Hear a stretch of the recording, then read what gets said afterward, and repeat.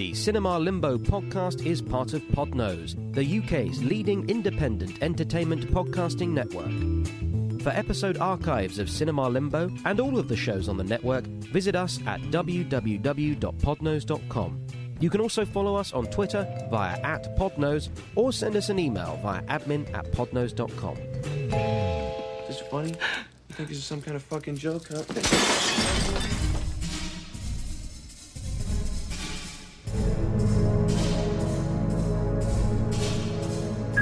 Hello. Torture can never be justified, its cruelty forcing even the most innocent to repent of fictitious crimes. But what can be said of a man who is willing to torture himself? What could drive someone to such depths? My name is Jeremy Phillips, writer, critic, and victim, and you are listening to Cinema Limbo.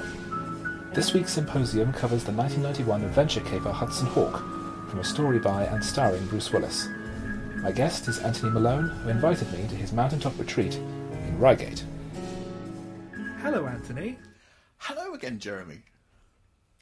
What can you tell me about this load of crap? Yeah. Oh dear. Listener. It's going to be that sort of conversation. Listener, here's a clue of what I think of this week's movie.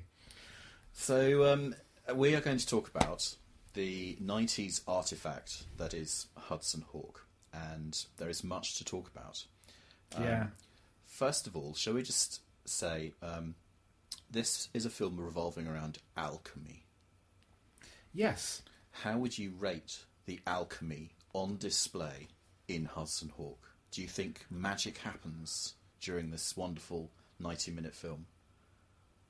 Oh, I see. Is the film itself a work of alchemy?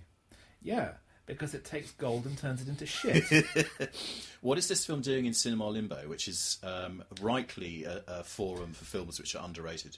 It's a forum for films that deserve re-evaluation.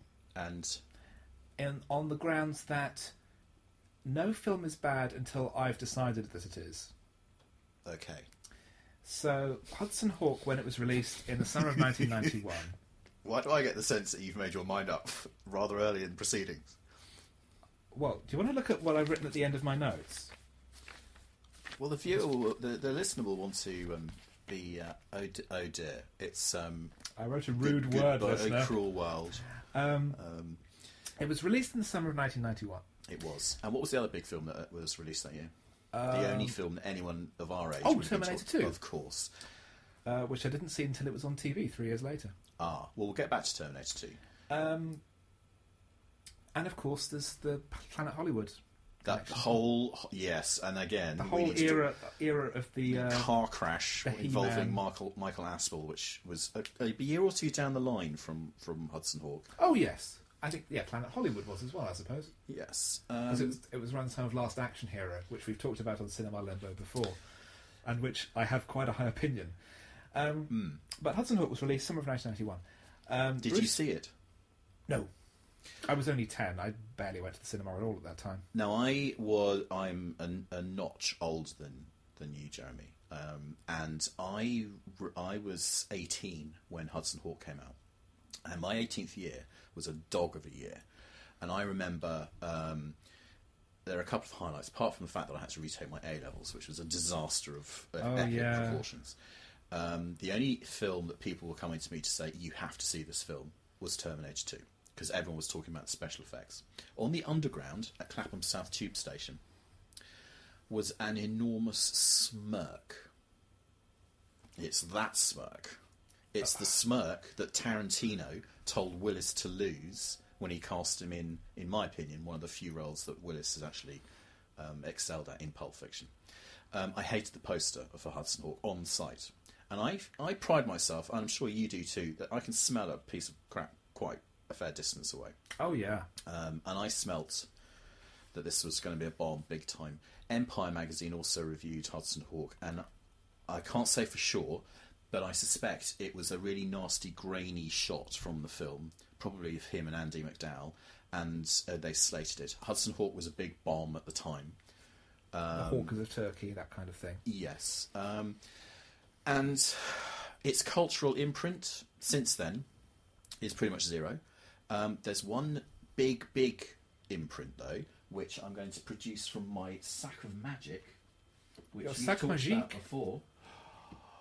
Oh, yes. Mr. Richard E. Grant, and he talks about Hudson Hawk at length in his diaries with nails. Yes. And it's this book, which is really the survivor from Hudson Hawk. This is the required cinema reading, really, if you're into films. Grant's diaries are quite a laugh riot. I don't think they're massively classic, I have to say, but I do wish that he'd write some more about his other experiences. He goes into Hudson Hawk in some detail in this book. We will talk about that in a minute. So I didn't see Hudson Hawk at the cinema at the time, and I have not ever seen it until you asked me to. And I will be sending you the bill for my counselling after this film. There is arguments online, which I've subsequently found, that if you were 10 at the time and you hooked onto Hudson Hawk, that it's now a bit of a classic. You don't have the Blu-ray. There are worse films out there. And indeed, the ending of the film I thought was perfectly fine. I enjoyed it. But holy God, is this... well, I lack the phrase to describe what this is. This film should have Jim Carrey in it, for a start, and not the guy from Die Hard. This film was mismarketed. It was sold as an action film. It's not. This film is smug like nothing else on earth. That's the reason why I would disagree about Jim Carrey playing Hudson. It's because it is a vehicle for Bruce Willis's ego. Oh boy, is it. He gets to sing. He gets to sing. He gets to dance. Write. He gets to write. It's his only writing credit. He gets to play the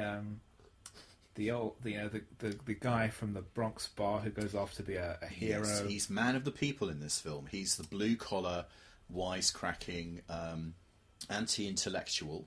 Absolutely. But he wants to be the lovable. He wants, by the way, to have a bromance with his co-star Danny Aiello. They struggle hard with trying to whip up some witty banter. Yeah. You have the walking piece of wallpaper, which is Andie MacDowell in this film, and we'll get to her again. Third choice. Yes, I know Grant mentions at least one other actress that he was surprised wasn't there. It was originally a Dutch actress whose name slipped my mind. And then a famous one that I can't... Isabella Rossellini. Oh, right, of course. Who's probably off with David Lynch. So, Grant, I'd like to say, is a good egg. I like Richard E. Grant. But when you and I watched Logan... Yes. We had exactly the same reaction when he appeared. We both went, oh, God. And we really hoped he wasn't going to give the Richard E. Grant performance. No, and he doesn't. And he really doesn't. And Richard E. Grant, to put it politely, has dined out on this film for at least 20 years. Because whenever you get him on a chat show, he will love to say that he was part of the old-time turkey that is Hudson Hawk. And there are far worse films out there, and actually, it's definitely him keeping this alive. No one would remember this film if it wasn't for him keeping on harping on about it and his diaries. It's perfectly inoffensive. This film, it doesn't work. As you say, it's blatantly a vehicle for. Bruce Willis has made it rain money with the Die Hard series. This is all in Grant's diaries, by the way, so he can do no wrong. He appears, apparently he's very good to Grant as well. He's very chummy, very blokey with him. Yeah. But he comes and goes like the weather. He's there one day. Director totally loses control. Script rewritten. Immediately he loses total the control. ego has landed. The script is non-existent. It comes, it goes. Grant gets increasingly frustrated throughout the diaries by saying, this is now stretching for 6 months to 9 months, 12 months, and we're being dragged back again. I think Grant's the best thing in it. I think I'd probably agree. Because he gets the tone right. He has the measure of the material. I think Sandra Bernhardt, as his wife, is also... She knows which level at which to pitch her performance. And the two of them have great chemistry on screen. And in the diaries. And in the diaries, they became very good friends almost immediately. Now, I have a theory about their performances. Do you want to hear my incredible theory about the Mayflowers? Oh, okay. No, please. Roll credits. The theory is that it's actually Withnail and Sandra Bernhardt's character from King of Comedy. They have been cast in this film, and it's their performances that we're getting. Oh, I see. So Withnail hit the big time in this and this Hollywood is the blockbuster. film he makes. So that's why it's the flared nostrils, shouty, flouncy arms, the big performance. It's the guy shouting, "I'm going to be a star" in the Lake District. Well, Grant recounts that Willis saw How to Get Ahead in Advertising and was very impressed, as indeed were we all. Yes. And that's what got him into casting him there, because in that film he goes from, arm-waving Kenneth Williams mania to very focused introspection. Yes. And playing like an evil yuppie, and all these different shades of one character in one performance, and it makes it cohere. And I think he's maybe seen just the bits where he's running around with his arms over his head, and thought, "Oh boy, that's the kind of guy I want in my movie." Yes, sirree. And they love what he does, and he's encouraged to go completely over the top, which he does. And he originally started playing the character with a Texan accent, but he couldn't. Of course, he couldn't wrap his teeth around it, so he just asked to do it in his normal voice. So I think Withnail and I casts a really long shadow. Oh, absolutely. That's a key classic British film, and it's also a film that could have eaten Richard E. Grant alive. He might never have worked after that. He might never have escaped the shadow of Withnail. Or indeed, How to Get Ahead in Advertising. He then moves from that pretty much straight into this. And this is a role which could have killed any other actor's career. It's particularly if you've been played by an American, I would say. It takes a lot to completely commit to this. Because Grant knows what he's in. He's in a pantomime. And yes. He's absolutely keyed into that. And then I went looking on his IMDb profile, because I was sure that he'd been a lot more crap than he'd been in. I thought that he'd be king of the B grade movies. That's why he's constantly on shows apologising for being in Hudson Hawk. That's the worst piece of rubbish I've been in. Implies he's been in lots of other rubbish. Wrong. He's got an amazing career, and particularly latterly where he's dialing it down. He dials it down in Gosford Park. He plays a really bitchy butler in Gosford Park. And as he sneers so beautifully. He's a bit queeny, and he's a bit kind of. He likes to just mess with people and stir things up and look down your nose. He thinks he's better than he is, and all this. And he's just doing it with his performance. It's a really nice. Sooner or later, someone's going to cast him as Murray Melvin's son, because they look alike and they have the same hairstyle, and they both have a very good line in beautifully enunciated bitchiness. And Grant is I'd say he's quite a beloved actor. He's certainly endeared himself recently with his little video about joining Star Wars and geeking out big time. He's done Doctor Who. He's done all sorts of things which you wouldn't expect. Logan, for example. He's just a genuinely nice, good egg. The sort of guy that you think if you walked up to him and said, hi, he'd just be really approachable. As is Paul McGann. We're very, very lucky. So the goodwill does not seep away but with regards to his performance in this film. Sandra Bernhardt's a different kettle of fish. Love her in King of Comedy. That really keys into her that edge of her which is unpredictable. Yes. You really do believe that she's gone just slightly over the edge, and that's pushed her towards chaining up Jerry Lewis in a chair and running down the street in her underwear. And I name something else that she's been in. Difficult, isn't it? The Papers? The Papers. Well, yes, there's that. So she's stand-up. She's Roseanne, apparently. I never watched Roseanne. And various other bits and pieces. She's worked, I think, pretty much consistently, if you look at her IMDb since this. she's either a great beauty or not, depending on your point of view. I think she's quite photogenic, but she's definitely playing a pantomime dame in this. Yes, but that just shows that she understands what the materials. Well, I don't think that's what the movie is supposed to be. No. It's supposed to be a comedy adventure. I'll tell you what this is. It's meant to be The Golden Child. It's meant to be an Eddie Murphy vehicle. And if you look at something like Coming to America or The Golden Child, which are films which are pitched towards, let's get Eddie on screen doing his laugh and being a good guy. Those are actually rather good films. Those are well written, and the ego doesn't get completely out of control.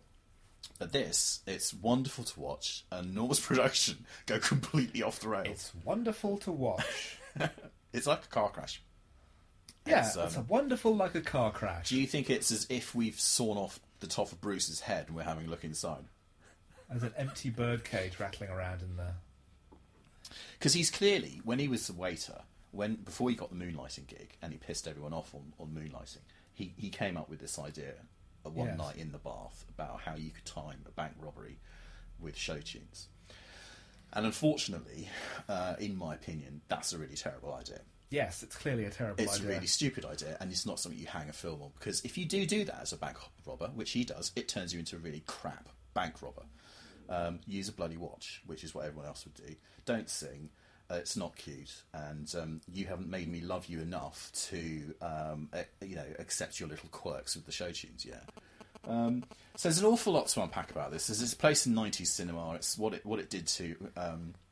I love that Tarantino told Willis, "I'll cast you, but you're not going to use the smirk." That's just, and then Willis actually gives a good performance. He's done some great work as a real actor. When he's forced to make an effort. Okay, apart from Sin City, what else? Death Becomes Her. Very true. Moonrise Kingdom. I haven't seen Moonrise Kingdom. I must get round to doing that. I like Wes Anderson a lot. He's the local police chief. The little sort of small town cop. Very underplayed. Just sort of the little guy wanting to do the right thing. It's a really weird choice to cast him, but he's really good. And as we are about to plunge into Hudson Hawk, we should just say, what do you make of Bruce Willis's current filmic output? Where do you think his head is at? I would say that going through the motions is maybe too kind. He can barely even stay awake during the take. Absolutely. It is almost rude just to watch. Yeah. It's someone who clearly does not give a damn. Has he got mafia debts? Is he paying Demi an enormous amount of alimony? I don't know. She's remarried. Well, yeah, but they're doing nice Christmas photos together and all of that. But Bruce is clearly... he likes money. I think it's as simple as that. Possibly, or he likes just to get out there. But even in interviews, he just doesn't give a toss. I know Kevin Smith has had a pop at Bruce Willis saying he was terrible to work with. There have been problems. I've never been a great fan of Bruce Willis. I do like him an awful lot in Pulp Fiction. I think he's great in that. When he's made to act and not just coast, he can do really fine work. The two films he made with M. Night Shyamalan, or three coming up soon. Okay, yes, yeah. He knows what he's doing in that, because he's being forced to actually create a character and not just sail by on his star image. You seen The Expendables and any of the sequels? No, because of course I haven't. Who do you think you're talking to? It's got the Statham in them. Yeah, but it's only a supporting role. I want him in the lead. So, yeah, that's very true. The Expendables is a curious egg. It's actually better as a concept than in execution. There's a big scene in, I think, the sequel, the second Expendables, which is Willis, Schwarzenegger and Stallone doing the scene together. And it's as arch as you could possibly imagine. Oh, winky, winky at the camera. It's rather painful to watch. And it's a great pity. That's the sad thing, because Arnold Schwarzenegger does have a sense of humour about himself. Yes, he does. He does have a self-awareness. Sylvester Stallone is a genuinely talented actor and writer Yes, he is. and director. Yes. And I honestly, I watched all 7 Rocky movies this year, and I have a completely new appreciation for him as an actor and filmmaker. You have joined genuinely the clan. Absolutely. Genuinely really talented. Yes. One-man film industry. Yeah, it's like he's Terrence Malick trapped in the body of like a giant sausage. I mean, boring cineasts would say Rocky won the Oscar in the year Raging Bull didn't. And that They didn't come out the same year. Actually, I think you might be right, because Scorsese said, I don't want the boxing scenes to look like they are in Rocky. Also, Rocky is a white man's dream. It's the American dream, absolutely. Yeah, it is a fairy tale, Rocky. And if you take it in any other... But it's also a story about itself. Very true, rags to riches. It's literally the director's story. Yeah. No, he didn't direct the first one. Didn't he? No, it was John G. Avildsen directed the first one. I thought he literally did everything on the first one. No, he wrote and played the lead. On 2, 3 and 4, he wrote and directed. On 5, he only wrote. Rocky Balboa, he wrote and directed. And Creed, he didn't even write. He just completely ceded control to Ryan Coogler and his writers. And it got him an Oscar nomination. And that is the mark of a mature artist, saying, I'm going to take a step back here and just go with someone else's vision. And by the way, I'm sure, as you now know, that if Burgess Meredith was alive these days, it would be Emmys galore, and he'd be the darling of HBO. He'd be basically like the Philip Seymour Hoffman. What he does in Rocky is extraordinary. Yes.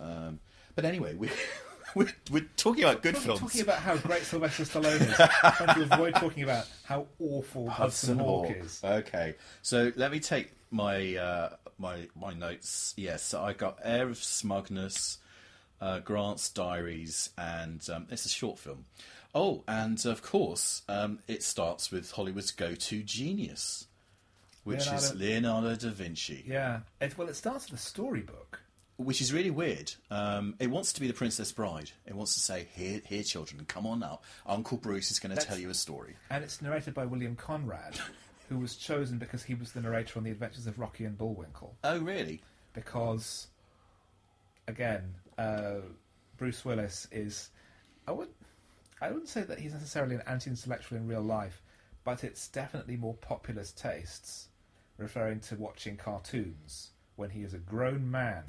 He talks of, and I wonder if you picked up on this, Ig and Ook. Ig and Ook, yes. In this film. He also says, he's standing in the middle of Rome, and he says, what are all those rocks and shit doing all over the place? They're called ruins. There is a big line of anti-intellectualism. I did find that funny, just referring to ruins as rocks and shit. Yeah. If we're meant to be laughing at him, that's quite funny. Because the... Grant and Bernhardt are doing anti-intellectualism.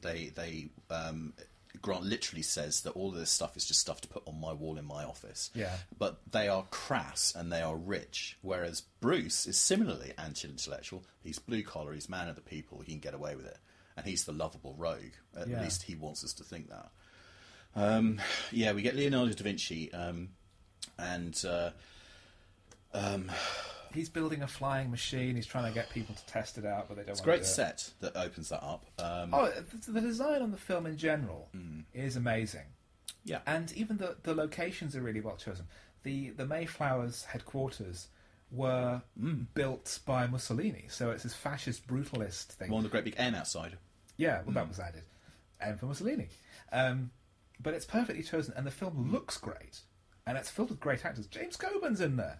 Yeah, boy, is he paying for his swimming pool. David Caruso, making a complete fool of himself. In fact, Stallone's brother is in this film as one of the mafia heavies. And they make a joke about his brother. And also, he and his brother are called the Mario Brothers. Yes, they are. And there's a joke about Nintendo. Yeah, folks, there's so much meat to unpack from Hudson Hawk. It's just unreal. It's the only Bruce Willis movie that name checks Alistair Cook. I missed that. Really? Does it? Yeah, when after he's had a tussle with the butler who has the knives that come out of his wrists, Bruce describes him as a cross between Alistair Cook and a Cuisinart. Well, I went through this going, taking a screenshot, and underneath it, shot after shot was "Nobody speaks like this," I missed that one. I'm a bit annoyed by that. I was trying to get to 10. To at least 10 lines where it's, who's writing this rubbish? This film is basically based around the key to time.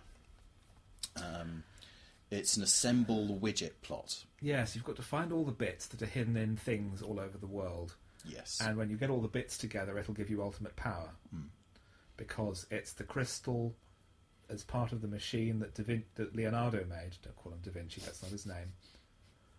Shakespeare isn't called from Stratford. The machine that Leonardo built to turn lead into gold. Yes. Relies on something that he's actually sticking inside all of his other inventions, which means all of his other inventions get ripped to shreds to get the magic widget out. Yes. And along the way, we start off with an enormous number of really bad jokes. Number one on the list is that the Mona Lisa has bad teeth. Yeah. Which is why she doesn't smile. That's hilarious. Which was fine. Okay. Bruce Willis gets an on-screen story credit, and I don't believe for a second that he actually put pen to paper on any of this. He originated the idea. And the idea is bank robber uses show tunes to time the robbery. That's all it is. And it's a bad idea. And then Robert Kraft, named after a processed cheese, which is quite a good description of this bloody film. He has almost no other credits, doesn't he? I didn't look him up. I believe that his only other significant credit is a TV special in which Bruce Willis plays the harmonica. Well, now there's a bloody surprise. Yeah, we should maybe, if people don't know, that we should point out that Bruce Willis fancied himself as a bit of a muso. Yeah, he had his own blues bar band, and he released an album. Did quite well. I remember him on Top of the Pops, doing a live performance, doing it in his white, thinking that him doing his blue collar routine on Top of the Pops was going to chime with the people of Sunderland Sheffield. So I still don't understand why he's called the Hudson Hawk, but there is a picture of a hawk on the Hudson. If we don't get it at the start, his name is Eddie Hudson, and I think the Hudson Hawk is the name of a wind that blows on Staten Island. Oh yeah, he waffles about that coming off the Hudson River. So he's named after a wind. That's good. That makes sense. Well, because he goes in and out like the wind, but singing like caught between two panes of double glazing. Like my double glazing in the kitchen. Yeah. So we go straight from period Italy and Leonardo trying out his aircraft. I wonder if that will crop up later in the plot. Do you think that might be on screen for plot reasons? No. I think I'll just abandon that. Yeah. I think that was irrelevant. And then we cut to prison. Sing Sing. Which is a bit of a jarring cut, it has to be said. And Bruce Willis is apparently coming out of prison for reasons... burglary. He's been a burglary. He's been set up as well. And he drops the first of many F-bombs. This is one sweary film. It's a really sweary film. I mean, Ghostbusters is a sweary film, but this is... Even I was thinking, look, language, folks. The DVD is a 15. I tried to find out what rating this film was when it went out, but I think 91... Even in 91, I would have gone, come on. This would have definitely been a 15 then. I mean, because... I would have stopped anyone over 18, under 18 seeing this film on the basis of quality. He's chatting to someone called Gates. He's saying, I'll sort you out with a cushy parole if you do an auction job.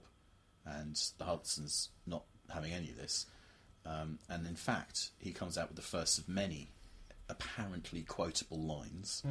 I want to teach the handicapped how to yodel. Yeah. So it's definitely like a high school linebacker's idea of what constitutes funny dialogue. They want to try to make him sort of wisecracking, a bit Raymond Chandler because he's a burglar. To have a patter, they're probably lifting a bit out of Moonlighting as well, which was the blueprint for his roguish but funny role. Yes. And none of these lines land. I mean, it is quite extraordinary. What if Raffles was a prick? That should be the tagline on the poster. I'd watch that. So yeah, he comes out and he runs into a friend called. Well, we don't find out who this guy is called until the next scene. Tommy Two-Tone. Tommy Two-Tone, because he owns a bar and all this. And so we've had teeth jokes. Now the fat jokes start, because Bruce is constantly needling Tommy about his weight, and indeed it gets a payoff. Believe it or not, this joke right at the end of the film, which I'll try to remember to come to. The other thread in this film is Bruce. This is hilarious. Just wants to get a coffee. He wants a cappuccino. He's desperate for a cappuccino, and in this film, that equals sex. That's the whole thing with the film. He's trying to get to first base, either with Andie MacDowell, and the climax, the finale of the film, is when he finally gets his coffee. When he says to Andie MacDowell for the date, "Do you want to go for a coffee?" It's basically the PG version of... But he doesn't drink it until Danny Aiello gets there. His best bromance. Yeah.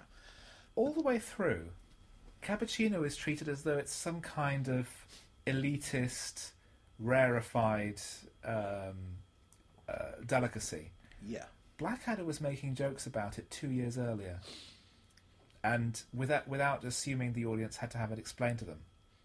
Because they've probably thought, if they've thought at all, that when he goes into the bar, a real sort of noir character, noir burglar, would go up to the bar and order a whiskey or a Jack Daniels, something like that. But no, it'd be really funny if actually he sits in the bar, surrounded by all these yuppies, and orders a coffee. And then the mafia shoot the coffee out of his hand.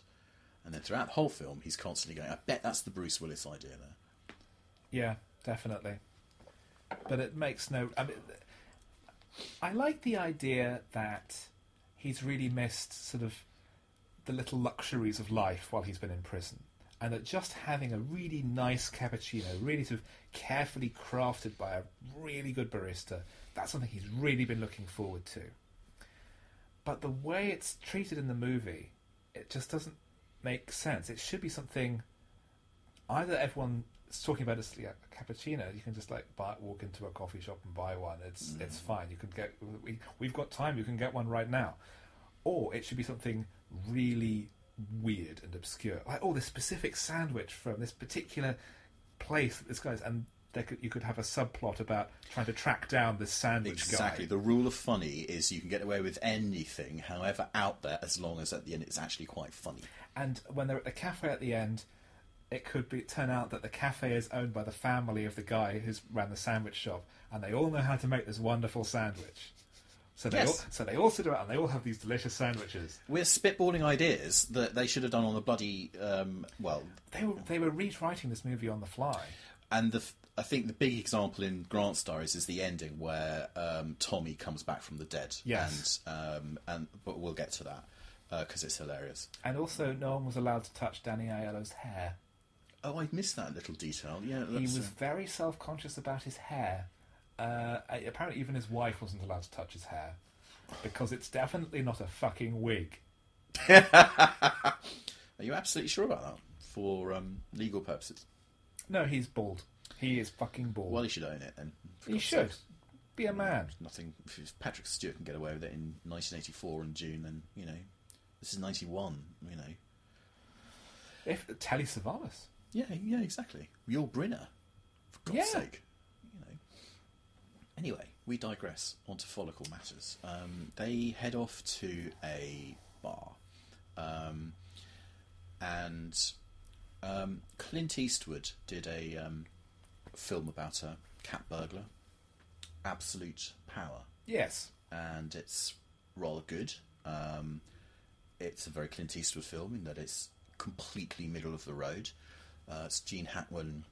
Gene Hackman as the president murders a girl which in the house where he's been burgling, and hijinks ensue. Yeah, and it's a cat and mouse thing, and that film is what Hudson Hawk would dearly love to be in its dreams, but with gags. They really want Bruce to be sold as a lovable rogue, man of the people. It requires a degree of natural charm, and it's so forced. Everything is... You're being told constantly how charming he is, rather than just him being charming. Yeah. Imagine George Clooney as this character. I did think about Clooney, actually, particularly because in some of the moments where Willis is mugging, I bet George Clooney could do that. Because Clooney will quite happily think of him do in stupid nonsense. Hail Caesar. Or any of his Coen Brother movies, because they never cast him as a serious character. No, they don't. Have you seen Bone After Reading? Yes. Now, that's an underrated Coen film, if you ask me. He's great in that, because... Have you seen Buster Scruggs yet? I have not yet seen Buster Scruggs. What are you doing I with plan your to. life? I will watch it before the end of the film calendar year. Right, I'm not going to talk any more about that, but you're in my opinion, you're in for a treat. I have already read the plot of that, but I appreciate you don't want to spoil it for the listener. Yeah. Yes, so Clooney could do this stuff in his sleep. But anyway... Robert Downey Jr. Again, perfect, absolutely perfect choice, because of course he's got charisma to spare, and he's got that snappy, fast talking way. Bear in mind, Willis was cast as an oil rigger in Armageddon, and as a boxer in Pulp Fiction. He's basically a lump of meat, and he struggles to play characters who aren't sort of almost working class archetypes. Yeah. You need a degree of wit for a role like this. That's why my thoughts turned to Jim Carrey, because I think, although I've got a lot of problems with his gurning and his goofy roles, look at him in Truman Show, yes, and Eternal Sunshine of the Spotless Mind. That's an intelligent guy behind all of that, and you can modulate his performance. Willis just doesn't have the acting chops for that. No. That's why there's an air of smugness to it. People just saying, just stick him on the screen, shovel any old shit up there, and Bruce will sell it. And indeed, in Grant's Diaries, there was definitely an air of, it's just all hail Bruce when he walks into the room. Yeah. You get the same thing these days with Tom Cruise. Tom Cruise wouldn't be able to do this. He doesn't have that. No. He doesn't have that natural charm and sincerity. Yeah. If he did, I bet he'd do it under a lot of makeup. He'd hide behind latex, but you're quite right. I think he could probably. We know from Magnolia, Cruise can do. He's a very fine dramatic. Actor. Yeah, but I don't think he was in Night and Day. Have you seen that? That's the Cameron Diaz thing. That's an interesting one, because it's a kind of shapeless load of nothing, where it's a film that's just trying to skate by entirely on the charm and appeal of its leads, and it doesn't work at all. And Cameron Diaz no longer works in Hollywood. She's voluntarily retired, and that film's quite painful to watch, because Cruise is mugging it up. It's Mission Impossible, but with jokes, basically, and it doesn't really quite come off. And yet, very shortly afterwards, he did Edge of Tomorrow, which is a totally different kettle of fish, and brilliant. Because he's got a character who actually develops over the course of the movie. Because and he does some acting. He starts as a bastard and develops into a heroic character over the course of the film. We're talking about everybody except Hudson Hawk. And what was Cameron Diaz's last film? Oh, God, it wasn't a Charlie's Angel, was it? No, she stopped doing this years ago. Oh, it's going to be some horrible piece of dreck. Yep. Not even objectionable. Is it movie 43 or something like that? No. I wouldn't say it's objectionable. I haven't seen it, but it did seem like something that was deeply inessential. Which was the remake of Annie. Oh God, was she playing Mrs. Hartigan, the head of the orphanage? What? Well, I think give Cameron Diaz 10, 15 years. She can be rediscovered. Again, she's a really great actor. Yeah. But a bit like Sylvester Stallone. Someone's kind of hamstrung by being incredibly beautiful. And, in Being John Malkovich, where she's deliberately dressed out and deliberately made to look as weird and off-putting as possible, she delivers a fantastic performance. Yes, and I think was shortchanged out of an Oscar nomination. She gives a great comic performance in The Mask. Yeah. She holds... With no acting experience at all. First film, and she's up against Jim Carrey and every piece of cartoon slapstick. Jim Carrey at peak Jim Carrey. Absolutely. So, yeah, I'm pro Cameron Diaz. I think she's been totally misused, and it's just difficult to find a role. Bad Teacher. That was a film that really, yeah. I think that capitalised on her. I haven't seen it, but a film like that annoys me. That's an ITV thing, not a. It's a bit like Rock School. School of Rock. Well, Rock School Rock is the School. ITV version where they put Gene Simmons into a school, which I liked. But I didn't want to go see Jack Black do it, although that is actually quite a good film. It is a really good film. Well, in Bad Teacher, she gets to play the fact that, she is this incredibly gorgeous movie star, but also is a deeply horrible person. Because that's the flip of... what's that film? Is it... it's either Julia Roberts or it's someone like Nicole Kidman who goes into a gangster school and is up against some really Dangerous hard... Minds. Dangerous Michelle Minds. Pfeiffer. That's the one. Thank you. So that's where it's an inspirational story, and she turns out to basically Dead Poet Society with guns and ammo. But Bad Teacher is she's going into a quite nice school, but she is there purely for the money and to snare herself a rich husband. But don't you think that is part of a wider cycle of films, which is women can behave just as badly as men? Yes, and in my estimation, I would say that's fine as long as the scripts are good. And Bad they Teacher was are. not a great film, but I did enjoy it. There's been a lot of... I mean, then we're getting back onto the Ghostbusters remake, which is one thing I didn't want to talk about anymore, That- because I used to that talk about it film. in every fucking show. Yeah, it didn't work for me. A recent example would be The Spy Who Dumped Me on the cinemas, which is... That just didn't look funny. no, it didn't ring my bell. The title pissed me off. I thought the title was hugely unoriginal. Anyway, we're skating off. You see, we Anyway, just get chatting about general cinema stuff. Page 2 of my Of notes. Hudson Hawk. This is going to be a 4-hour podcast on Hudson Hawk.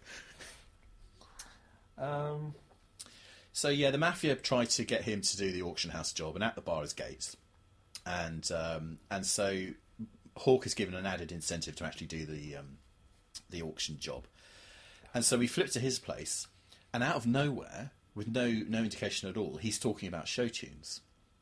Yeah.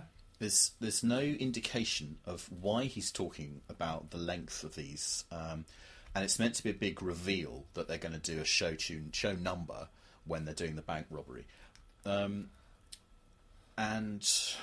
essentially this is because Bruce is a bit of a muso. It's to get him singing on screen the soundtrack album. If you Google the soundtrack album, I would say that is a misuse of the word muso. that's true.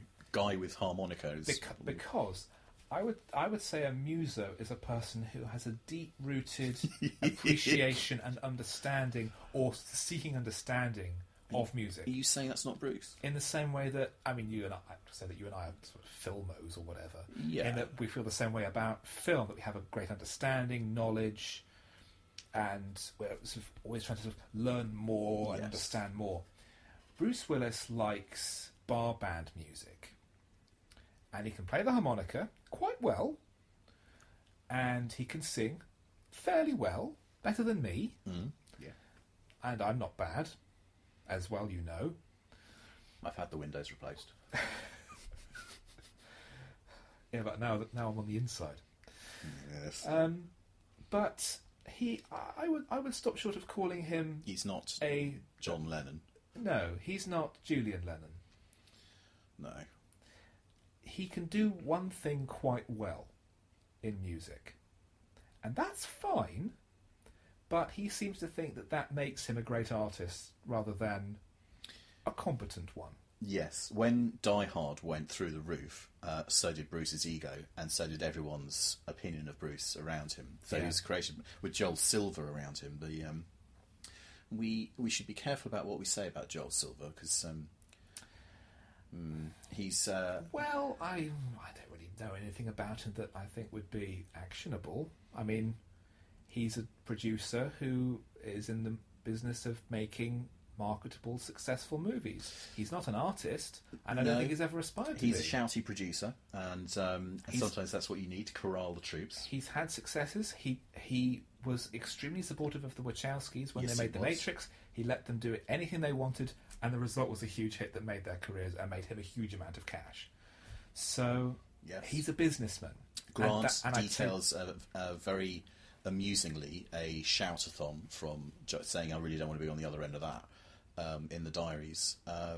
But we're coming out of the 80s and into the early 90s where what do they say, that film is a producer's medium rather than the director's medium? It certainly was at the time. And you've got the blizzard of cocaine that was running through... that was just Jeremy clearing his sinuses. You're telling yourself that. Yes. So Joel Silver's, I think, an example of a producer that's dying, and people's skills are hopefully getting a bit better. There's really only Jerry Bruckheimer now from that generation, and it's a long time since he's had a real hit. I mean, we're now looking towards the big hitting producers at the moment in Hollywood are Kathleen Kennedy and Kevin Feige. Yeah. And Feige is well known for being very creative, very collaborative. Yes. Kennedy, less so. But nevertheless, someone, as far as I'm aware, who tries to foster a creative environment. Yes. And opts for a more touchy-feely is probably a bit much, but no, it's inclusive. A more inclusive, collaborative, emotionally intelligent, open discussion as a producer, rather than screamed instructions.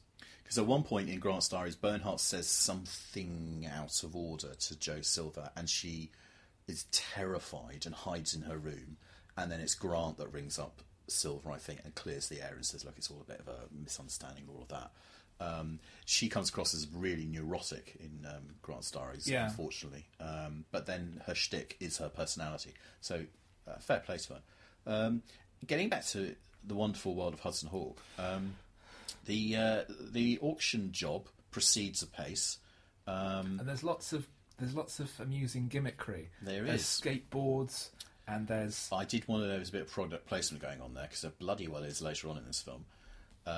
They decide to throw away their escape route, the rope by which they crawl onto the building, to apparently cover their tracks. Yeah. Not to make the escape slightly more amusing down the line at all.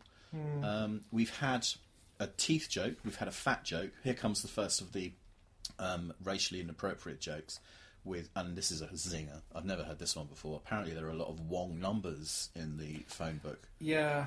Again, it's unfunny people making these jokes. But don't you think that sort of joke could be slid into any modern Adam Sandler movie and nobody would blink an eye? Absolutely. They just go. It depends on the attitude of the audience. They could laugh at it because they think it's funny, or they could laugh at it because it's idiots making unfunny jokes. And unfortunately, I think the multiplex audience is in the main idiots. The kind of people who would find this film entertaining would think that was a straight joke. Yeah. Unfortunately. So, Bruce Willis has never done a commentary on this film. I wonder why. Director has. Oh, really? Has he? Oh, yeah. Oh, my God, I've got to track that one down. Is he political, or is he slagging it off left, right and centre? No, he is... He's very proud of the movie in a way that feels monumentally insincere. Okay. Is he British? No. Oh, right. I thought he might be being ironic in a way that... no, he really does sound... It's odd to listen to. The last one he directed was Heathers. Yes, I heard that. Which is like a proper real film made by a person. And it's the jump from doing Heathers to doing this is so stark. He gets eaten by Bruce's ego. Yeah. It's. I wouldn't have liked to have witnessed this on set. It would have been quite bad to have seen a grown man treated like that.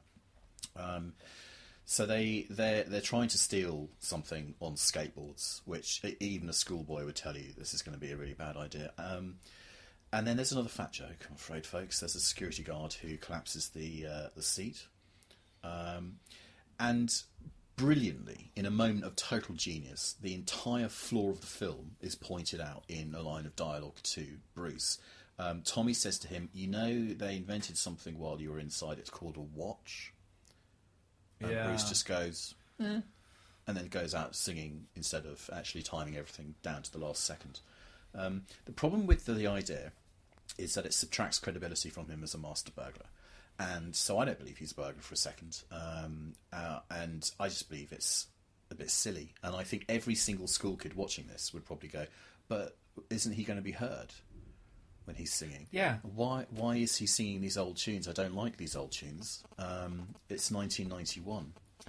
Even I don't recognise the tunes, and I'm a bloody dinosaur. Oh, yeah. I mean, Swinging on a Star, Side by Side, these are classics. Really? Yep. Oh, well, then My you're clearly, brother's the... then you're clearly not a muso. I'm certainly not. But you're right. There's a bit of product placement on the skateboards, and they embark on the actual burglary, which is apparently one of the highlights of the film. I don't know whether you thought that. Was it? I was left nonplussed by the whole. I've forgotten what they're stealing. So have I. Actually, is it a painting? Is it a statue? It's something that they're stealing. I'm a bit This is awful. I've watched this film, I'm sure I have. But if you look at the opening of something like Indiana Jones and the Temple of Doom. Temple of Doom? Yeah, so the big show... tune? Busby Berkeley opening number of that. And that. If you're going to do a big show, you do that. But here, it's two guys who are doing some moves and singing sotto voce. There's no sense of a countdown. There's no sense of a ticking clock anywhere. They've removed any of the suspense and the jeopardy out of the scene. So you just think, why am I watching this? And indeed, is this a burglary? Because they've literally just walked in. The guards are clearly stupid. It's really odd. It's Bruce's single idea in action, and I'm afraid, folks, it just doesn't work. It doesn't, no. I have finally managed to come up with a hook for the beginning of this podcast, which we'll do now. Okay. What can you tell me about the Three Stooges? The Three Stooges as comedy icons. Okay. I don't really like them. No, neither do I. And neither does anyone with a mental age above 6. Because the Three Stooges are grown men poking each other. And that's not funny. There's no wit. There's no. It's Stan and Ollie there's without no comedy. each other. Yeah. There's no character behind it. Didn't stop getting remade though, did it? Didn't stop people staying away though, did it? That's true. Apart from our friend Ian, who seems to think that that's a great film. Oh yes, yeah, but he loves his shite. That's, he doesn't listen to this show. Doesn't matter. Well, now we'll know. We'll find out. Anyway, that show tune number appears on, of course, the soundtrack album, which is 2 tracks from Bruce, available from all good record stores. Do you want to hear some reviews of the soundtrack album? Boy, do I. Review number 1. Nice CD, seller easy to work with. That's pretty fair. Review number 2. No problems. Cool. Number 3. I love the 2 tracks with Bruce Willis singing. That's from a Mr. B. Willis in Beverly Hills. Bruce Willis. Yeah. And that's about it. There's indeed a track called Ig and Ook. That's presumably a soundtrack cue by Michael Kamen. Well, God help him. I hope he... Anyway, chase ensues. More fat jokes as they go through the window. And up until this point, the film is existing on planet Earth. Yes. We can agree on that.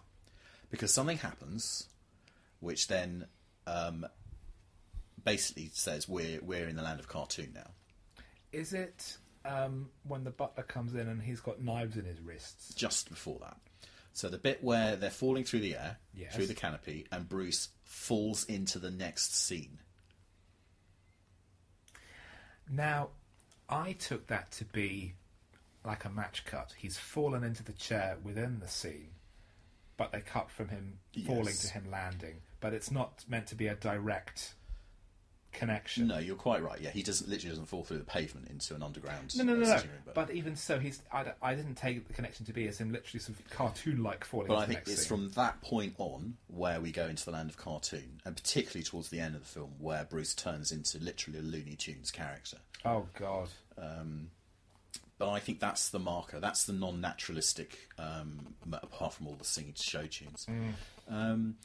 So, it's a horse they're trying to burgle, of course. Sforza? Yes, something like that, which is also the name of a computer game. Is it a horse-based computer game? Is it a No, it's not. It's a driving game. Is it a horse? Is it a... No, Sforza, not Forza, Sforza. No, Forza definitely is. Yeah. Yes, it is the horsepower. Sforza. In an example of the rubbishness of the script, folks, which we've been very rude about, Gates says he's a bit into art, and Bruce has a look at the wall, and on the wall is a picture of dogs playing cards. Yeah. And the audience now knows, no, he's not into art, he's a bit crap. Guess what Bruce says? He says, no, you certainly do. So he's not content, the script is not content with just letting the audience figure stuff out for itself. It has to tell you. And it also starts in that scene, the crazy lines that this film comes out with, that some people find quotable, and is incredibly rude as well. So they're talking about the English guy that's going to turn up, who's their contact. Shall I read this line out? Please. When's this Sebastian Cabot, Buckingham Palace-looking, buckler-head melon farmer getting here?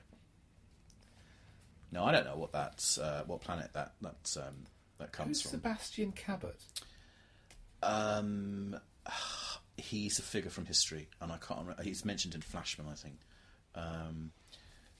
So they want to say basically it's an English type that's turning up.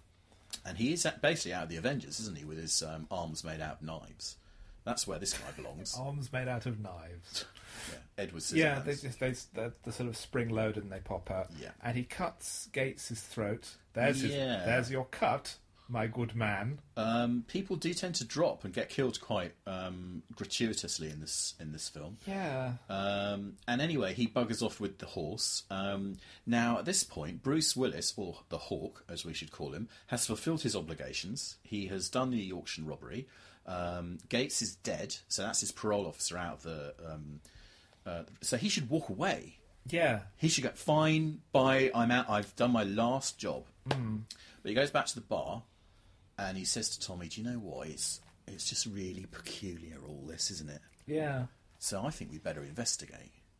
I think I better go and DJ. I mean, we've read the script, we know we're in the rest of this We've movie. got at least another hour to go. Yeah. So... And by the way, if you read the paper, the horse apparently is going to be sold, even though it's been nicked. Stolen. So what's all that about? So he hightails it to this auction house, and I think we both recognise the auctioneer. John Savidon, isn't it? It is. No, I'm not a Coronation Street fan, but I am a huge Blake Seven fan. So for me, that's Igrorian who's doing the auction there. I've recently been watching Public Eye. Oh yes, very fine. Everyone's in Public Eye. The very fine early 70s, very low-key detective show, which is basically a British Columbo. Yes, it's a vinyl show, that. Yes, very much so.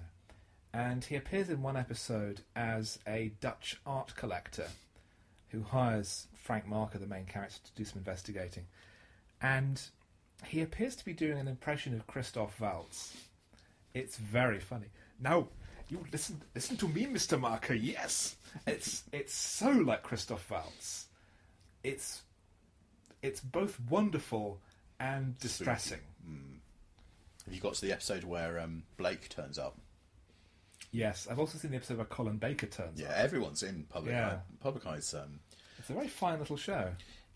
It works its magic, that show, doesn't it? Because I was watching it on Talking Pictures TV, so they've only been showing the existing series, which means it starts with the series of the main character being in prison and being released. And that whole 7 episodes is just about him adjusting to civilian life again. And he doesn't take any cases at all. So you mean the ones where he's in the Brighton... yes, it's... That's really good. Do you see the Stephanie Beacham... Yes. That looked like... I thought, oh my God, this is happening live. Where it's at the boarding house where he's staying, and he's sort of keeping an eye on it while the landlady's away. And Stephanie Beacham comes in as a character who turns out had some kind of affair that's gone badly wrong, and she tries to kill herself. And it turns out she'd in fact been sleeping with the wife of her employer. And this was broadcast in 1969. And Marker is not totally sympathetic, but makes absolutely no judgment at all. Says, well, yeah, that happens, and he saves her life. That's remind me who plays Marker again. Alfred Book. Thank you. His performance is the perfect example of not being able to see somebody act. Because he's totally natural as Marker. It's extraordinary. Marker is a very ordinary man in many ways, but he looks like his job. He has those rat-like features. Crumpled. But he's never beaten down by the world. Because he always expects nothing. Yeah. So there's no down for him. He's there already you at are, the listener. bottom. There's a little public eye review for you. Yeah. Who thought Hudson Hawk would ever... I never thought I'd get to 45 and be talking about bloody Hudson Hawk, so... Public eye is another matter. Anyway, Bruce sits down at the auction. In his very 90s tuxedo. It is, isn't it? And also at the auction are some Arab sheikhs. Yes, as there almost always are in and these. Andy McDowell sitting next to him. So what's your position on Andy McDowell? Distant. She's very good in Sex, Lies and Videotape. Oh yes, where Soderbergh really understands how to make her work. Soderbergh is a terrific actor's director. He's really quite an all-rounder. He completely unpeels her. But I'm struggling to think of anything that she's been in where she has delivered what I would term a great performance. She's on autopilot in 4 Weddings. She's in Muppets from Space. Oh, is she? Well, Yeah. that figures.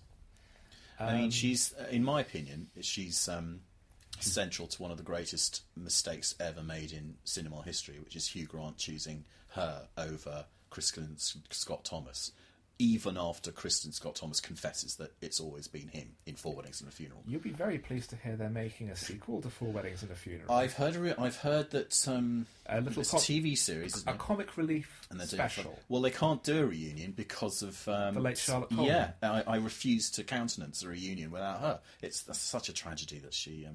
Well, hopefully, with a distance of 25 years, they'll be able to right that wrong and have him leave Andy McDowell and get together with Kristen Scott Thomas. She ends the film flirting with Prince Charles. But I know how that reunion is going to go. I know they're going to have a photo of Charlotte on some shelf somewhere. Oh, fuck off. Well, wasn't she getting together with some Texan at the end of the movie? So maybe she's gone off to live in America. Well, not in my head canon. Far from it. Anyway, into the auction comes 2 very low-key characters who don't make much of an impression. And they're all eating chocolate bars. Well, they are that. I thought at that point either that's a really blatant piece of product placement, or there's something gone wrong with the film because everybody is eating chocolate bars. This, in fact, turns out to be a script tick. Yeah. But we are joined by Richard E. Grant and Sandra Bernhard, who are in this film a lot less than I anticipated. But it feels like they're there all the time. Oh boy, does it. It's a fruity performance. They're going right over the top. And to be honest with you, it brings a lot of life to proceedings. Grant does over the top really well. Yes. I mean, if you want this sort of stuff, you want him to do it. And he just gets... I think he almost upstages... in fact, I would say he almost certainly does upstage Bruce, who's a plank of wood. So he walks in and he's all arms thrown in the air. Exactly, it's the arm waving. It is. He's a very physical actor. If you do watch Hudson Hawk, and I do recommend listeners watch Hudson Hawk, as we did. What are you talking about, man? I'm saying, if you share my pain, watch his face whenever he's saying a line, because he emotes almost every syllable. You get a different expression for every single element of the line. He is eating everything. Nobody told him to do this. This spontaneously arose. You're quite right. I'd forgotten about the Texan accent. Nobody told him to do this. This spontaneously arose. You're quite right. I'd forgotten about the Texan accent. This spontaneously arose. You're quite right. I'd forgotten about the Texan accent. Nobody told him to do this. This spontaneously arose. You're quite right. I'd forgotten about the Texan accent. he's not the worst thing in the film. I say the worst thing in the film, A, is the script. And Andy McDowell is just wallpaper paste. Yeah. He brings the energy into the film. I can't believe I'm going to say this. They do a thing with their tongues.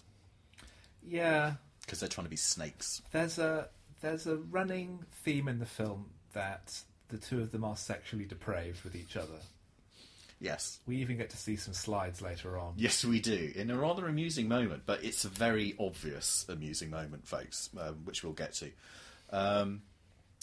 Sandra Bernhardt is having to work hard to keep up with what Grant is doing. And it helps that actually, clearly they got on well behind the scenes. So the casting-wise, I think they lucked out there. I can't think of anybody else who would possibly bring this sort of stuff off. I believe the plan originally was that the character would be... that the villain in the film would be male. The next gentleman decided female. And then they decided to split the difference by making them a married couple. Mm. So I was thinking about which sort of British actors. I mean, Hugh Laurie? Mm. But even so, I don't think he'd reach what Grant does. No. It's almost a Kenneth Williams performance. You want someone of that calibre. Kenneth Williams? Yeah, if this was 10, 15 years previously, absolutely Kenneth Williams with maybe Joan Sims at a height or... Now, how about in the sort of the late 60s when they're doing all the... Because in like Flint comes up quite a bit. If they'd done another Flint film with Kenneth Williams as the villain and he gets his big break in Hollywood playing a Darwin Mayflower type. Well, that's an alternate history I could live with. Well, Kenneth would have liked that. He would have been able to get his mum out of that bloody flat and actually enjoy some money and probably find a partner. Anyway, for some reason, the place blows up. Because there's a booby-trapped gavel. Yes, John Savardin brings the gavel down and the whole place blows up. And Bruce is half-inched by the Mario brothers because there are competing people trying to get after whatever it is. The Sforza. Yeah, we've yet to come across the real MacGuffin of the film. Yeah. But we know that the Mayflowers are after the Sforza and this mafiosi wanted the auction house knocked off, and as we shall see, there are other elements. Andy McDowell clearly has an interest, and the chocolate bar eaters, and there are chocolate bar eaters, and it's like Silver Nemesis all over again. There's too many bloody elements. Absolutely, it's a wonder the Cybermen aren't in it. Excellent. You know what? If the Cybermen turned up halfway through the movie, I wouldn't bat an eyelid. Actually, probably not. No, if some metal man had stomped out of a cupboard, you would have gone, "Oh yeah, that's just one of the heavies." There's a bit of a big chase scene via an ambulance. Lots of syringes in some guy's face. Yeah, which is fine. Bruce is going Looney Tunes. Yeah, he picks up he grabs a cigarette that someone throws out of the window and inhales it and says, "Oh, menthol," throws it away. He throws the cash and it goes straight into the bin of the toll gate. Yeah. All stuff that Carey would do in his sleep, it has to be said. I just don't think... This is the sort of thing maybe they would have done... It's the kind of thing I can see George Clooney doing in a Coen Brothers movie. Yes. Sort of frantically getting change out of his pocket and throwing it. Yeah, and big it goes close-up of George's face going because away. He's happy to play the fool. He's confident enough to play the fool because he's also a great actor and a great filmmaker and writer and director, and he can do all these things. So yeah, I'm happy to just goof around and make myself take look Mickey out ridiculous. my image. Yeah, but Willis won't. Yes, there's just an element of trying too hard with this. So Bruce does a moonraker and escapes on a gurney and comes to a halt in front of some new odd characters, some of whom were at the auction. And I can't believe, listener, that we're going to have to run this by you, but they're all named after famous candy bars. So there is indeed a character called Snickers, and there's one called Peppermint Pat, I think. I don't think so. Yes, there is. There's definitely a peppermint in there. And there's one called Butterfingers. Don't quite know why. It's Butterfinger, Kit Kat, Snickers, and Almond Joy. There is an Almond Joy, yes. I'm sure there's a peppermint in there somewhere. Maybe I've captured it with my screenshots. But I do think, I mean, literally the Snickers logo is bang on screen along. Yeah. You know, so this is completely up front, folks, and they've literally written it into the script.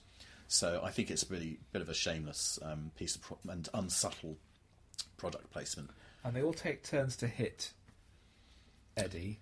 Of course. And then their boss comes out, who's Eddie's old enemy, acquaintance. Who put him in prison. Boss. Some I don't know. Handler, maybe.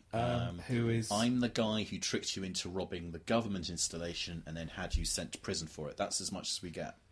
But his name's George Kaplan. Otherwise known as James Coburn. But the prominence of his name, of course. George Kaplan. It's the name of the fictitious spy in North by Northwest that everyone's after. But is actually part of a false flag operation by the CIA. That's an excellent piece of movie trivia. I didn't know that. And of course, I knew that name from somewhere, but I wouldn't have put it in North. You're quite right. Is he? No. Is he what? I was going to say, is he the one played by... No, he's not played by anybody. He's a fictitious character within the film. Okay. This Hudson Hawk definitely wants to have a bit of North by Northwest caper aspect to it. James Coburn was apparently a bit starry behind the scenes. And indeed, of course, someone like Richard E. Grant, who's a bit of a film buff, was in awe of him. Coburn is a bit like your dad, has been wandered onto stage and is mugging up for the camera. Yeah. This is a cinematic icon, although he's never really floated my boat. He knows he's in a bit of trash, and he knows he's in a massive ego-driven enterprise, but he's getting lots of cash for it. Yeah. But he's angry about the new generation of the CIA.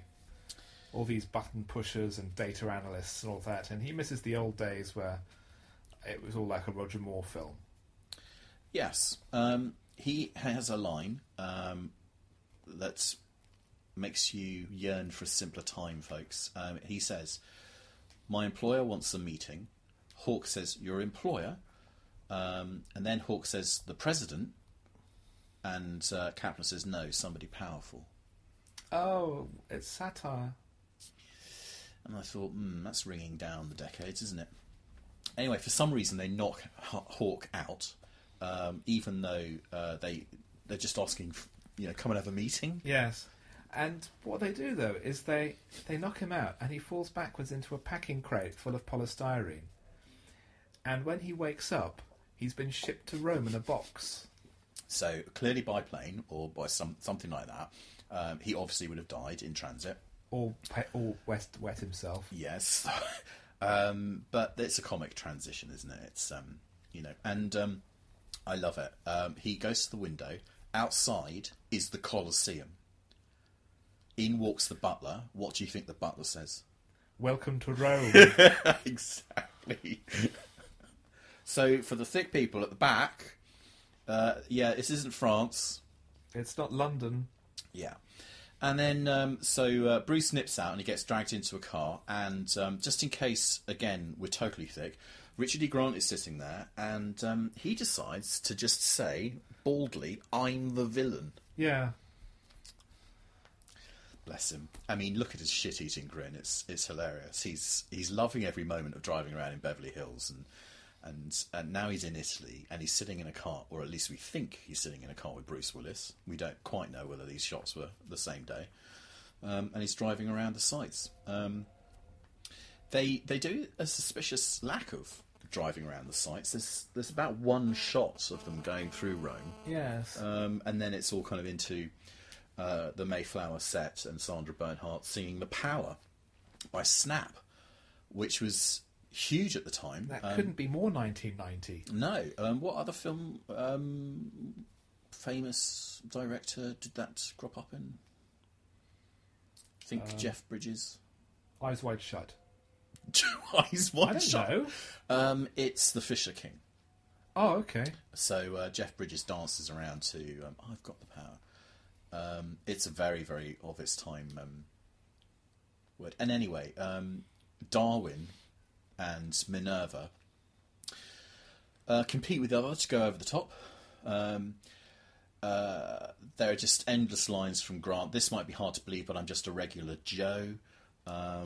Shouting world domination at the top of his voice. Yeah. It's fun for all the kids, really. It's just a pity that tied to the chair is Bruce bloody Willis. Yeah, you need someone who can actually play against this. Yeah, that we really, really want to be on the side of.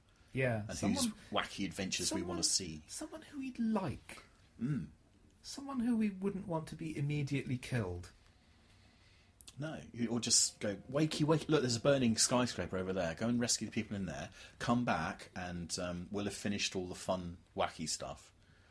But, yeah, he has a slightly crass joke with the dog, which decides to bite him on the Bruce Willis. Yeah. On the balls. And indeed, Bruce has a really horrible line, which I'm not going to quote. They've handcuffed him to a chair, which implies that they're trying to coerce him to work for them. But at no point has he said, no, I'm not going to do this. It's because we need the hero tied to the chair. Yeah, he has to, for some reason, be compelled to do this. But we're not given a reason why he would say no if they just asked. Precisely. I couldn't have put that or better just myself. offered him some money. Yeah. I mean, he might have been that character. We'll give you, $500,000. We're going to make all the gold in the Western world. Have $1 million to help us out. And he would have gone, yeah, right, no problem. And then maybe his character develops somewhat and he decides, maybe these people are really much worse than I am and I should not let them do this bad thing. Well, I did think, when I was enjoying the many riches of Hudson Hawk, that they should flip the film. That he should be primarily a crooner. And instead of the burglary stuff. And he is coerced into performing the burglary. So his prime aptitude is not that he's the burglar and he does a little bit of singing on the side. No, he's actually a stand-up showman and he does all the singing in Rick's bar or something like that. And because of money woes, he gets involved in this great big crazy scheme. That would have made slightly more sense. And it would have allowed Bruce Willis to actually do his singing. Oh, you're still casting Bruce Willis then? Well... Or I was thinking you could have, like, Billy Joel. Well, anybody but Bruce. Yeah. There's... We did... when they do some of the burglary scenes, do you think it's very Pink Panther? I've recently rewatched all the Pink Panther films as well, and I was struck by how unfunny most of them are. So, yes, it did. There's specific scenes of night times on rooftops and grappling hooks. And at one point, David Niven is specifically mentioned in this script. Yes, you're right. So they are aware that that's what they're trying to go for. They've got a fun burglar. They want him to be the Panther, basically. But they're never going to get up to those heights. I agree with you. I think the Pink Panther films, I love the first few, and then boy does it go off the rails. Of the six that I watched that have Sellers material in them, only A Shot in the Dark really stood out as really worth my time. The 70s ones are particularly gruesome. I like the I think I've got a lot of time for the 70s ones and a nostalgia appreciation for them. But the second Sellers dies and Blake Edwards starts milking the cash cow, it's just absolutely painful. Trail of the Pink Panther terrible. Is just a mess, and it goes rapidly downhill after that. With Curse of the Pink Panther, you get David Niven, who's so frail that his voice is dubbed by somebody else. You get a complete plank of wood as the new hilarious comedy lead because Rowan Atkinson didn't want to do it. Is that the one Roger Moore's in? And at the end, you get Roger Moore as Clouseau, and he's great. For his 5 minutes on screen. He gets banged on the head, doesn't he? And he comes up on. He gets like a bucket stuck on his head. Yeah. Again, it's someone who's incredibly charming and suave and debonair, but is totally happy just making himself look ridiculous. Good old Roger. And doing a silly voice. And then in the 90s, you got Son of the Pink Panther with Roberto Benigni, which I think I mentioned before. I think Halliwell's Film Guide said, if you had to choose someone, he's perfect. but there is no need for this film to be made. Absolutely. And then have you watched any of the Steve Martin stuff? I've seen the first one, which has two moments that are genuinely very funny and are clearly bits that have been ad-libbed or worked out by Steve Martin. And I haven't seen the second one. Yes. I've dipped into Steve Martin stuff. I do think Steve Martin is a brilliant comic actor. Have you seen Bowfinger? Yes. Great film, though. That's his last great film. Basically, it is, isn't it? Yeah. And Eddie Murphy's last great film as well. He did a stage show recently with Martin Short. Oh, yes. That is really good. It shows that he hasn't lost his touch with acerbic asides about Hollywood and money making and why we're doing the show and my supposed friend Martin Short. It's you just think, oh, well, can't we have that Steve Martin back? You know, I know it's difficult for a comic actor these days to find a vehicle, but even so, what would be great is if he were to just do a comedy special and not necessarily doing, reprising The Wild and Crazy Guy, but just him talking to the audience and being witty and talking about whatever he wants to talk about. Barely even stand-up, just him chatting. Because he's a naturally witty, very intelligent, he is. Very literate man. And musical with his banjo.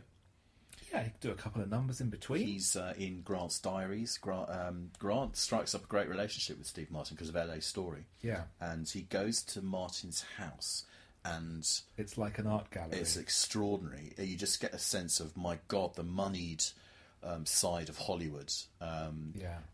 It's like something out of ancient Egypt, apparently. And you just think, that's Steve Martin in the middle of it all. How did he remain sane? But so Grant is... it's remarkable he stayed sane and he remained uncorrupted. But of course, he was married and had a young child when he was making Hudson Hawk. So he had that to keep him grounded.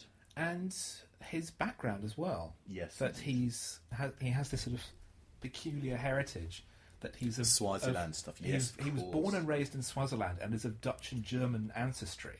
His accent is entirely manufactured because that was how people talked in Swaziland, because it was this weird relic of the British Empire. And I think we mustn't underestimate the little voice in Richard E. Grant's head, which is Bruce Robinson, and it's constantly saying, "This is a bit all right, mate, isn't it? You little mucker, what are you doing here, you little tosser?" The boil still there. Yes. There's a wonderful moment in the documentary on the With Nailed DVD where they're interviewing Bruce Robinson, who for 90% of the time he's slagging off Grant and taking the mickey out of him. But then Robinson cracks, and he says he was brilliant in With Nail and I have to admit it, he was absolutely brilliant. And you just think, actually, this is such a British relationship where you two are slagging each other off, but actually you're like that. They clearly have huge affection for each other. Yes. And they clearly worship. Grant worships Robinson. Robinson has huge respect for him as a performer. But as you say, it's that because they're such good friends, they can jab at each other all the time. They're play acting being the old couple. Yeah. But if someone were to criticise the other, they would say that it's I think not my friend. They're battling against each other, but they team up against exterior influence. From Hudson Hawk like Laurel and Hardy. Yes, indeed. Are you going to see the forthcoming biopic? Hopefully I'm going to see a preview of it. Oh, it's not a biopic. It's about their twilight last few years, which worries me. I hope it's not going to be a weepy. From what I gather, it is very explicitly a comedy. But I it should be expect interesting. Great performances. John C. Reilly has had a Golden Globe nomination, and I'm still to be sold on Steve Coogan as Stan Laurel, just because his voice sounds too deep. Because Coogan is clearly a lifelong smoker, and it shows. And it's a bit unfair, but Coogan knows his head's the wrong shape. He appears to have lost a lot of weight for the Stan Laurel role, and he does a good vocal impression of Stan. He captures the way he speaks, but not the actual sound of his voice. But that's such a trick. After about 5 minutes, I'll probably just forget about it. Yes, you'll key into it. I know Coogan knows what a mountain this is to climb, and just how beloved Stan and Ollie are. Yes. I've been talking to my brother about this because we are huge Stan and Ollie fans, and we're apprehensive, I think is the word. Some of the recreations of the scenes that we've seen look delicious and good, but we shall see. Anyway, before we spend 3 hours talking about the gods Stan and Ollie, back to Sandra Bernhard. Oh yeah, whilst they're explaining what they want Bruce to do next, they show some slides, and would you believe it, listener, in amongst the slides are some they hadn't expected, and I can't believe I did this, but yes, I did. Oh, great. Screenshot. Let's have a closer look. So we've got Grant in suspenders and Bernhard whipping. I think this is all profoundly psychological. And the butler's in there as well. The butler is there with a big grin on his face. So, yeah, God bless them for doing that. It's the oldest joke in the book. And it seems to work on Bruce because he's told to rob the Vatican and get Da Vinci's notebooks out there, this codex, which is apparently MacGuffin number 2 for this film. Yeah. And he's going to be chaperoned by the 2 agents that he calls Ig and Ook. Yes. Now, I instantly Googled Ig and Ook, and did you know who they were, or had you come across them before? Or? The actors? No. The characters of Ig and Ook. Well, why is he suddenly saying to 2 heavies, what do they call you guys, Ig and Ook? I expect it's a reference to a cartoon. So most of the references on Google are it's a line in Hudson Hawk, and the other one is apparently Ig and Ook is a 3-panel gag strip from The Dandy revolving around the lives and times of 2 cavemen. How does Bruce Willis know? I would say that has to be coincidence. Very odd. What's even more of a coincidence is that they look very similar, or at least they're playing a similar sort of role, the 2 heavies that appear in The Matrix Reloaded, which is another Joel Silver thing. Those 2... Oh yes, the 2 with the dreadlocks, the blonde dreadlocks. 2 sword-fighting twins. Yes. Again, a coincidence. And Bruce decides to go on a tour of the Vatican, which he can't believe that he's robbing, and in fact, he can't believe it so much. Tom Cruise did it in Mission Impossible 3. Oh yeah, so he did. Bruce tests the alarm system, but there's a child smashing a toy because he's a horrible little twat. Yeah, it's a surreal moment. He enters this room, which is supposed to be the sort of the vaults where the codex is being kept, goes down the steps, and there's this girl freaking out, smashing this toy umbrella against the steps. And all we get is Bruce's shocked look on his face, as if, what the hell? There's no explanation. And indeed, I thought that's just really weird and it should have been cut out. But in fact, she reappears in a moment.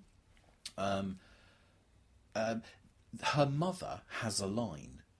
She drags the kid away and says, you're bringing shame to your country. Oh, yeah. What? I thought that was funny. What's going on? Because she's American and she's misbehaving in a foreign country. And if you've travelled as much as I have, then eventually you're sort of told, what we're ambassadors here, so, behave properly. What I quite like was that Bruce gives the little girl the same look that he gives the Gimp in Pulp Fiction. That look of total incomprehension. I can't believe what I'm looking at. Anyway, in a moment of great coincidence, on a par with Roger Moore running into Lois Childs in Rio, in Moonraker, guess who's there? None other than Andy McDowell. Oh, wow. Of all the places. Yeah. The plot requires her to be there. She's doing the tour guide routine because she's a woman and not a professional. And I don't quite know what an auctioneer is doing giving tours in the Vatican, but there you go. And the alarm gets triggered by the little girl with her umbrella.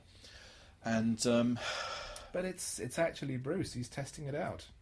Really? Yeah. I didn't get that. I thought the little girl just lost control of the elephant and it flew up into the No, the alarm system. No, the way I read it is Bruce is testing it out. Oh, that's more intelligence than I credited him for. Anyway, he disappears with Andy. And they flee onto the London Mail train. It does look suspiciously British. That's because it is. All right, yeah. That's where they filmed it. And I thought, that's quite an interesting development. I like mysterious underground railways. I'm all for that. I didn't like the crucifix that lights up. I loved that. That was the part of the film that I really laughed at. It lights up and flashes. Report upstairs at once. Yes, sir. Yeah, I mean, that'd be great in a Monty Python film, but this film doesn't have the comic chops to include something that witty. It's a great joke that's really out of place among all the other terrible jokes. Absolutely. The underground, by the way, will be used again by this film, but unfortunately not in a particularly fantastic way. And it turns out that Annie is talking to the military wing of the Vatican about a potential robbery.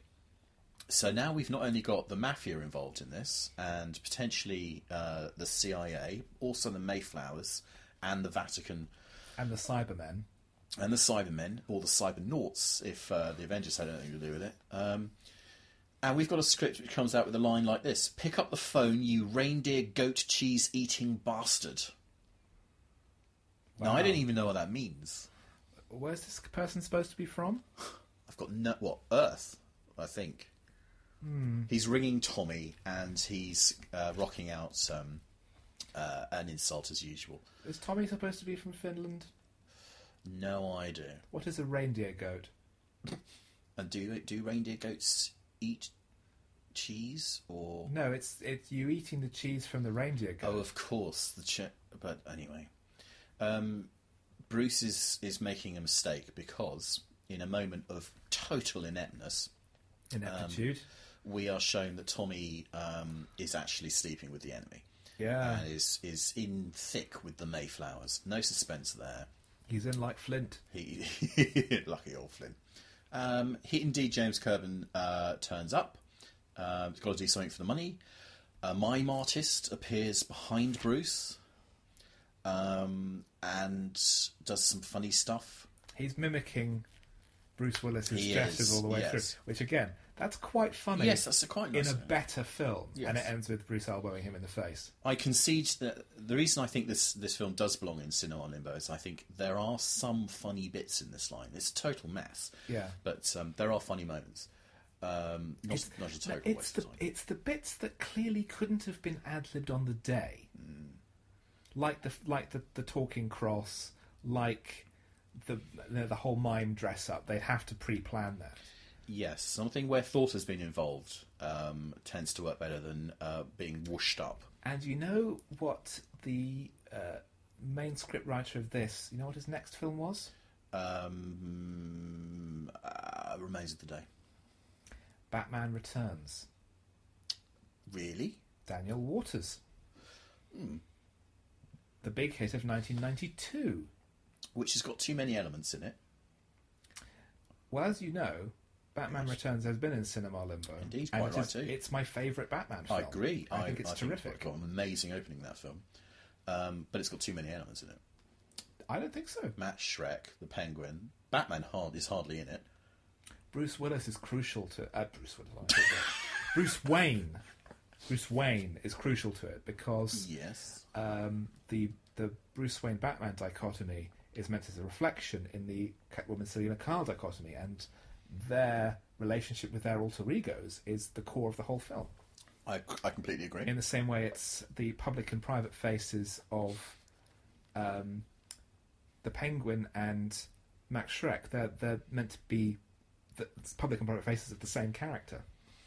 I'm not going to argue with you about Batman Returns. I think it's an excellent film. Watch it this Christmas, listener. It is a Christmas film.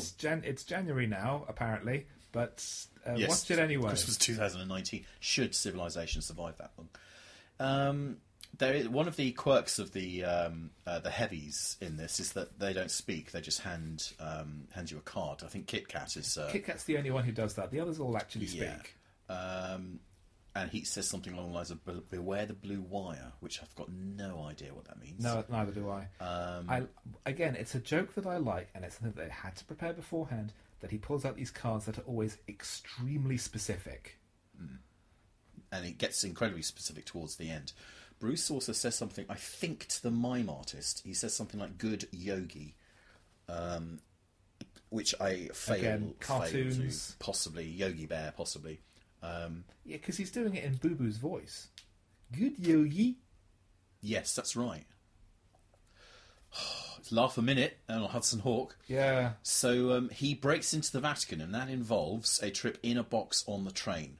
And that's it. And then he walks in. Yeah, because he posts himself there. Which is hilarious. Another joke I liked, that the Italian security guards take with them to work a thermos full of pasta. Yes. Which I thought was a total stereotype, but actually rather amusing. But it's so goofy. It is, It's hard to take seriously. Yeah. I liked it. And there's business with a fishing rod and the security. Hawk gets the codex, heads off across the roof, messes up the Pope's reception on his TV. Oh, yeah. Which the Pope uses his mitre to try to correct, which, of course, would happen in real life.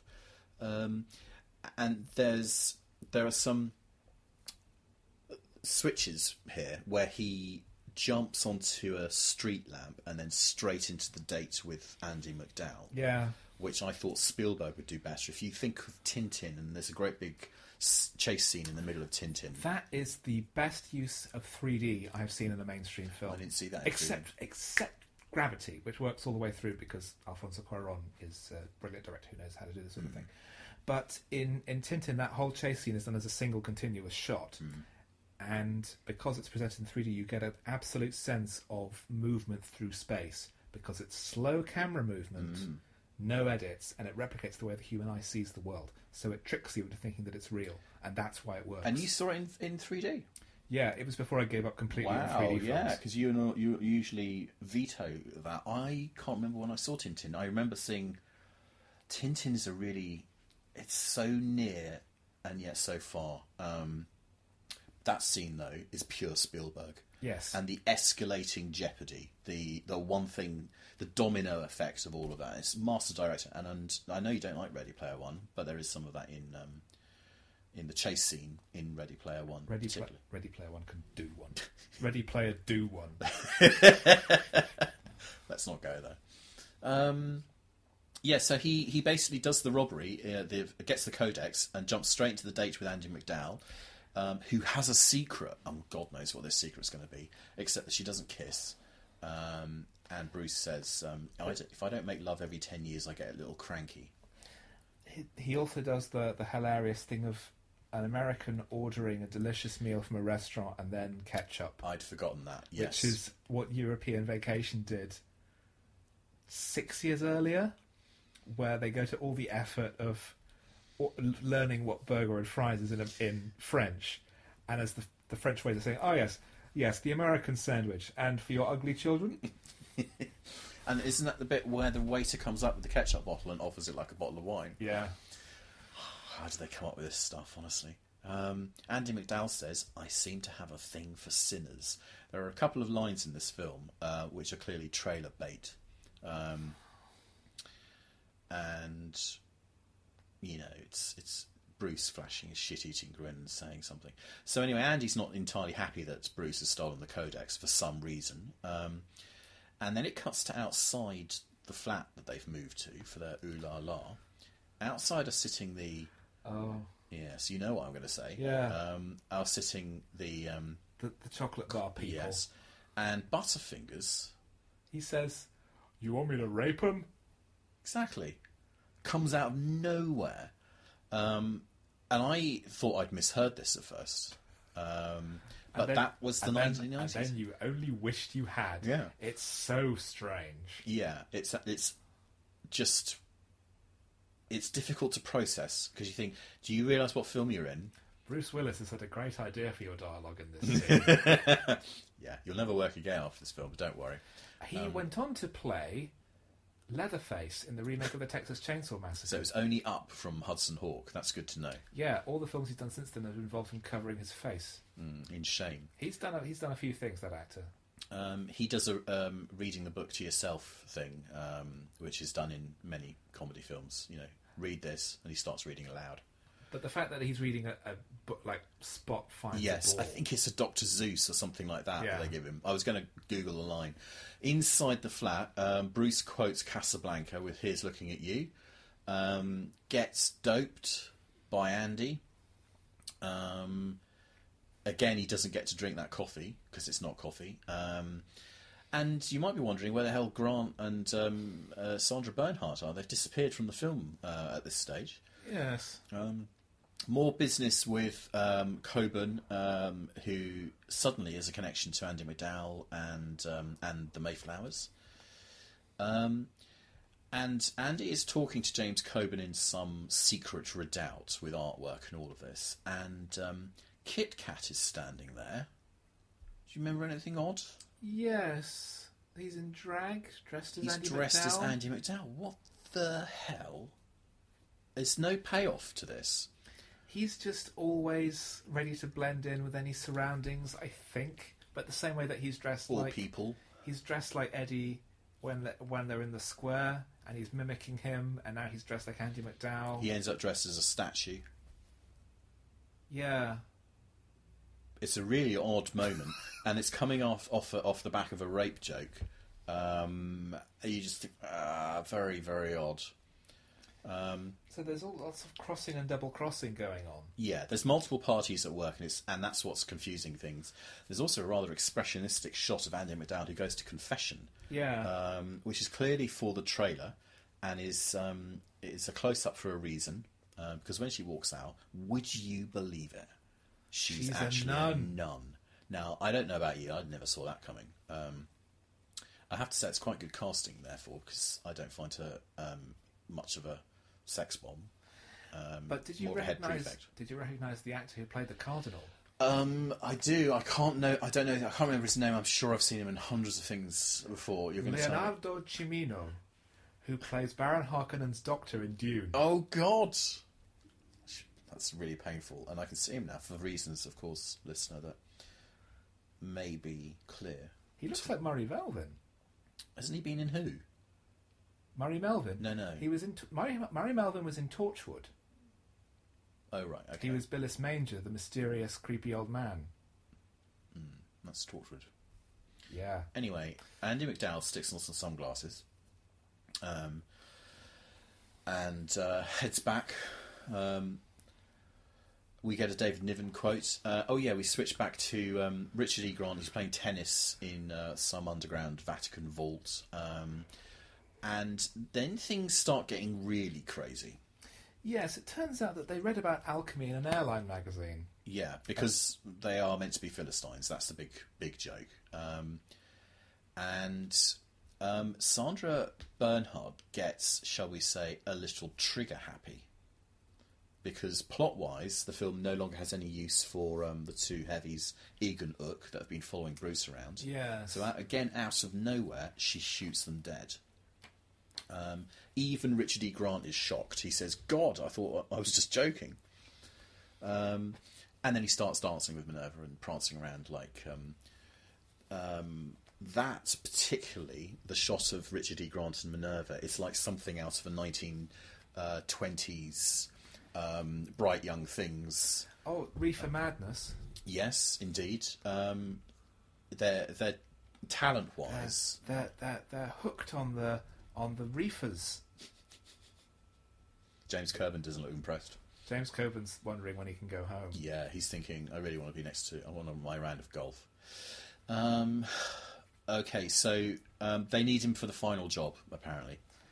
Yes. There's one last job that Minerva and Darwin need Hawk to carry out. Hawk comes out with another great line.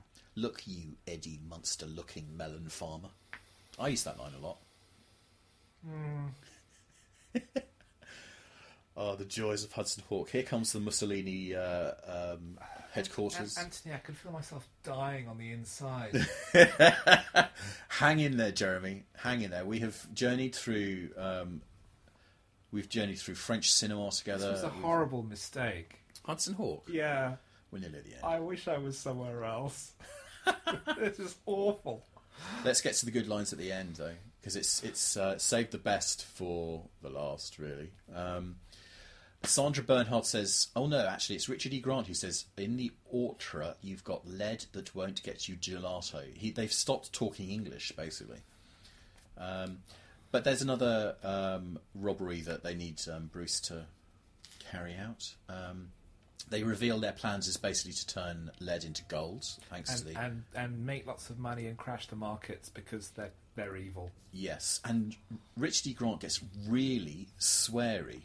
I'm not going to say this for the children in the audience, but basically his scene where he's just F word, F word, F word. Naughty Withnail. You mean Withnail who called his own uncle a cunt? Well, it was that. I don't think Monty really deserved that, apart from... Then comes a scene with someone that Hudson hadn't been expecting, which was the sudden reappearance of Tommy.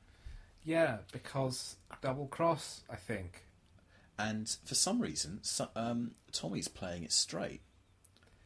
Yeah. He's being serious. The only law I cared for was friendship, and I broke that one too, didn't I? It's like, what film have you suddenly decided to be in? My brain has checked out long ago. Well, they decide to do a little scam with a pistol and some blanks and break out of the Mayflower building over the balcony. Over the balcony, and they're fine. Yes, they just roll around on the steps below. And Tommy is visibly injured. He's got blood all over him. Yeah. Because, well, we're about to find out. The Mayflowers, despite the fact that Bruce Willis is now hightailing it away, don't seem concerned by this. They're just looking at each other askance and saying, we might need another plan. Tommy is and Hudson appear to be kidnapped by the Vatican. And but Tommy's actually working with Anna. That's unbelievable twisteroo. And do you think you and I know Hudson Hawk better than any other person on the planet at the moment? God, I don't want that on my gravestone. And so they basically we're losing the will to live here, aren't we? The Louvre is robbed. Oh, I know what happens next, of course. And they've got a bazooka that fires sticky bombs, and they're paralysed with curare. Well, yes, the curare thing really needs someone like Rowan Atkinson to do. If you're going to paralyse anybody and have them acting amusingly, don't have Bruce Willis and Andy McDowell. And here's the screenshot of them attempting to kiss each other whilst paralysed. And they put Eddie and Tommy in hilarious gay poses because it's hilarious. And then there's a bomb. And there's bombs and there is. They managed to unparalyze themselves from something enough so that Snickers shoots himself in the head with one, and Bruce does the reverse firing of a mouth dart blowpipe on Almond Joy. Butterfingers, I don't know, he's off raping somebody. Oh no, he comes back later. I've taken copious so he does. notes. He has an actually rather amusing final line. But yeah, one guy gets a bomb in the head because at this stage we're in pure cartoon land. Yeah, reality has long since evaporated. It absolutely has. No one, anything can happen now, so no one cares. The audience is actively fleeing the theatre. They're going home and packing their bags to run away as far as they can. I think if anybody saw us in the first weekend, the word of mouth would have been poor. Not the film that they were expecting, to say the least. Andy McDowell is McDowell-napped and appears to have smoked something.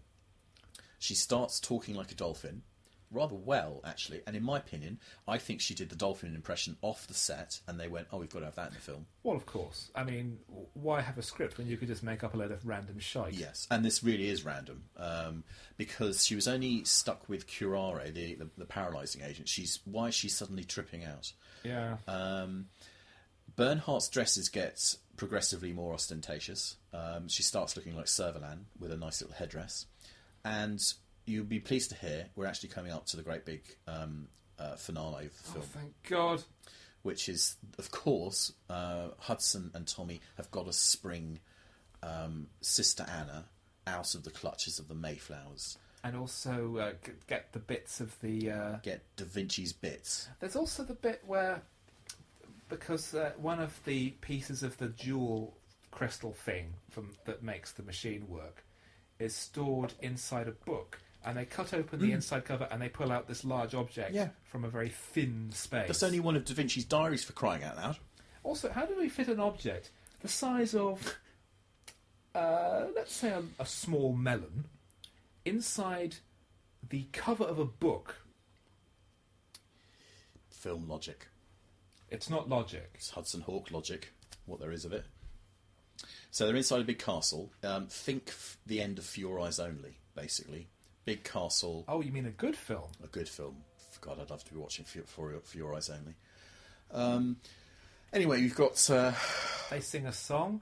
There's a bit where they're hanging off the battlements and saying, "Hey, how do I look?" Oh, yes, they do, yeah. Get on with it! Andy McDowell says, "I'm not a very good damsel in a dress, am I?" Jesus Christ. Wow. You need a comic writer and a comic actress. Kit Kat, the aforementioned cross-dresser, is now dressed as a statue, like not Teehee. In Live and Let Die. Whisper. No. Who does Hergé? What's his name? Not Live and Let Die. The man with the golden gun. Yes, thank you. Knick-Knack. Yes. Knick-Knack. In the Garden of Statues, he's dressed up as a statue. I got talking to someone the other day, and they confused Fantasy Island with Love Island, and they got very confused about the new series on ITV. Well, that would be one. That was pretty funny. Where's the little waiter serving drinks? Yes, so Kit Kat is going to buy the farm, and his final little message to Andy McDowell is, "I always liked you," which isn't meant to endear us to him, but frankly, he did nothing for me. The show tunes, up until this point, have been conspicuous by their absence. No, but it's time to bring them back, because let's have a film that takes the plot from A to Z with nothing in the middle. We forgot the USP of our main character. We were having so much fun that actually he does need to time stuff according to show tunes. And to cut a long story short, basically they breach the castle. I do like Butterfinger's final line. He gets multiple arrows in him thanks to Minerva. Staggers out of the door, runs into James Coburn and goes, "Hey coach, looks bad." I did find that funny. That was quite well played for a knuckle dragger. Also, Sandra Bernhardt gets a good line. She says, "If you see the big guy, tell him he's a loser," which I quite liked. Said to a nun. Suddenly they kept all the zingers for the end. That's the line that sparks fire in Andy McDowell. Don't you dare insult God. So she absolutely whacks on in this film. This is nothing more than a worship of the golden calf of money. Absolutely. yes. So she manages to dash out with the codex. Bruce Willis says, "What do you say now, you centrally intelligent scumsicle?" Amazing. It just leaps off the page, doesn't it? Amazing. How did they... Well... and Bruce goes up against James Coburn in a scene which would not be out of place in The Mask, with his flipping backwards and forwards. It's agony. It causes me physical pain. You suggested this film. Yeah, and I regret it now. You I try and approach these films with an open mind and reevaluate them. But some of them are just so fucking terrible. I think this film is daft and a mess. I don't think it's... I've seen much worse films. It's obsessed with money. I think this is the worst film I've ever covered on this podcast. On Cinema Limbo? Yeah. Oh, boy. And I would rank it below Manos, The Hands of Fate. Oh, boy. Well... Because that is at least entertaining. I'm not going to argue with you. I do think this is... there's a reason this film's been a forgotten piece of 90s there are people who reevaluate it who say, "Oh no, it's actually pretty good." No, they are wrong. No, I'd say it's. Ishtar I'd find this. I'd find a lot of Adam Sandler's output objectionably bad, racist, sexist, all the ists basically. This is just a classic piece of Hollywood ego grandstanding nonsense, money making. But it's so unfunny. It's made by someone who thinks they're hilarious and is indulging what they think is hilarious, but it's desperately unfunny. A total dearth of interesting and original ideas. And it has no soul. It has no soul, it has no coherence. It's just a monumental insult to anyone who wants to watch a decent piece of work. I don't think this film torched Willis's career for UK audiences. I think what torched it was the interview he did with Aspel and Schwarzenegger and Stallone, which I think you can see on YouTube when they came to promote Planet Hollywood a couple of years later. Yeah, which was it was all over the press that people were complaining this was a blatant piece of PR. Yeah, and they were unbelievably smug on that. And the moment where Aspel reads the menu back at them, and particularly at Schwarzenegger, and says, "Is that actually a balanced diet?" And Schwarzenegger, the politician, starts to justify it and goes, "Well, actually, if you do this, that, and the other," and there go. You can see Willis just shrivelling. That's the moment which torched, particularly Willis, in the UK. I remember watching that with my parents, and we were just going, "What? This is terrible." Stallone, I agree with you.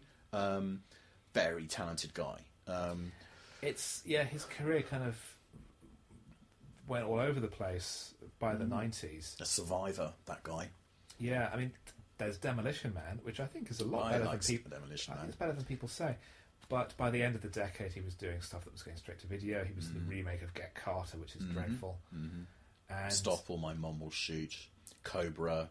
Cobra was mid-80s.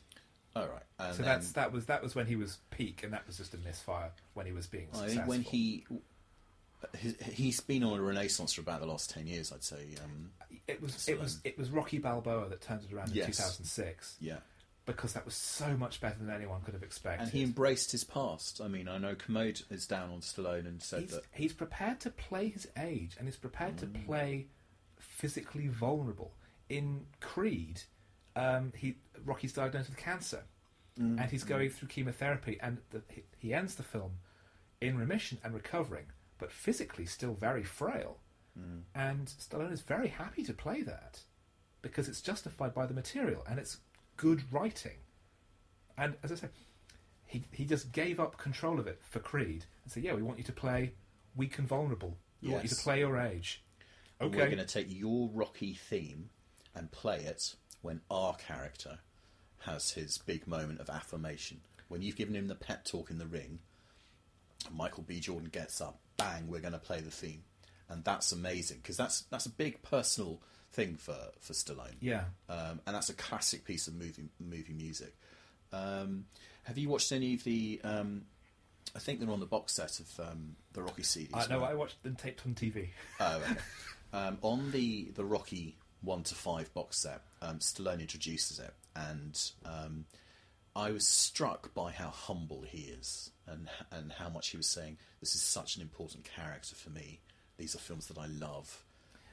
The Rocky films are the story of his life. Pretty much, yeah. That his wife, the 1,000,000-to-1 shot of the first film. He was an unknown nobody. Yes. Who gets 2 Oscar nominations for his debut picture, and is catapulted to stardom. And he could have sold the script, but he refused because he wants to play the lead. That's them. And Rocky 2 and Rocky 3 are him gaining success and trying to deal with it, and maybe not succeeding, but having that core self-belief, the love of a good woman. Yes. Rocky 4, where he's getting too big for his boots, he's getting very big-headed about everything, and it needs to be brought back down to earth.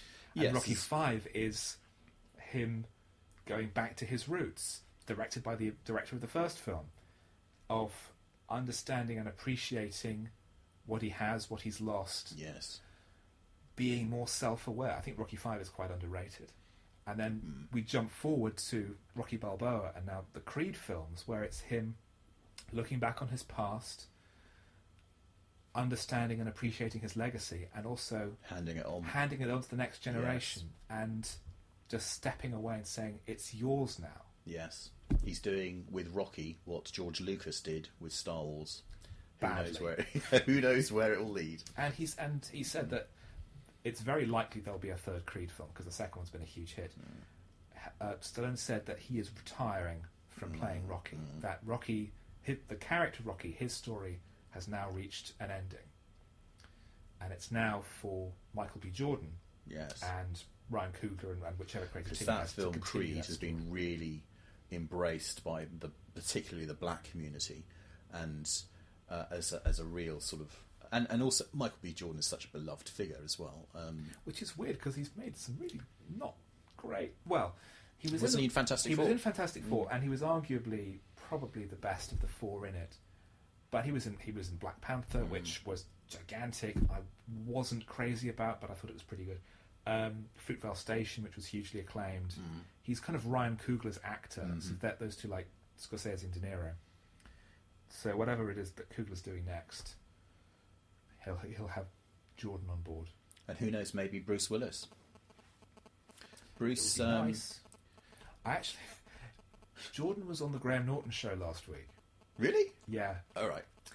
And it was him and Dawn French. Oh my God. And it was actually he was selling the movie, but he didn't really need to sell it that hard, because it kind of sells itself.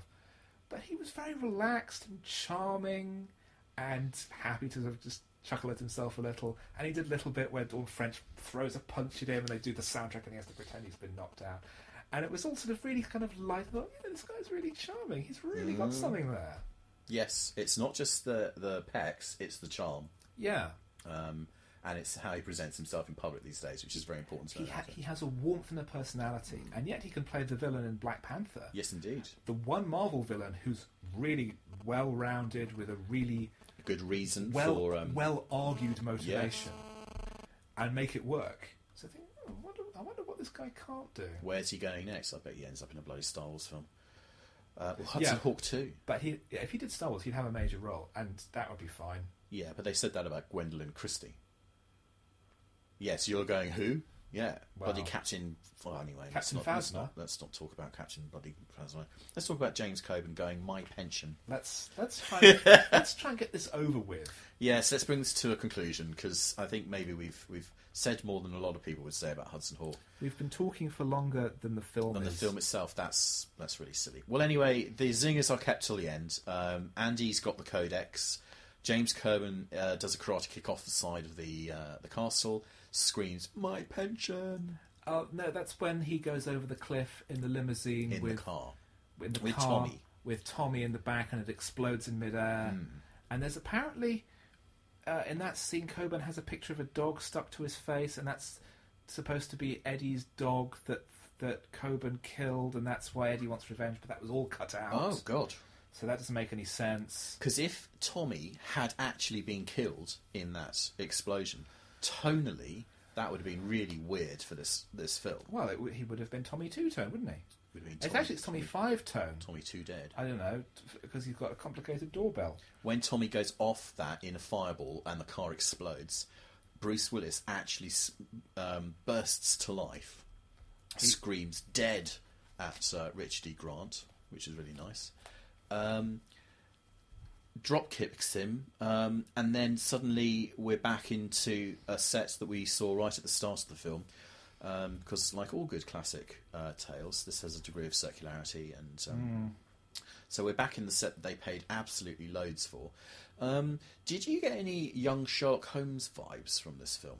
No, because I enjoy young Sherlock Holmes. Obviously. There is the certain sort of steampunk element to it. And the aircraft, the little... Oh, yes, I forgot about that. Yeah, it's a nice practical set, but it's completely wasteful. There's some connections, yeah. Filmed in Romania, or somewhere in Eastern Europe, where there was nothing else to do. And it was baking hot, apparently. And Grant and Bernhardt were going stir crazy. They really did. That's documented in detail in his diaries on this, folks, if you want to track it down. And they decide that they need to make Eddie put together the crystal out of the bits, that he has to do it for some reason. As if he's the brains of the operation, yes. And so he kind of puts it together and hands it over and says to Andy McDowell, "Oh, what would happen if I'd left this little bit out?" Well, let's find out, because it's going to go bad.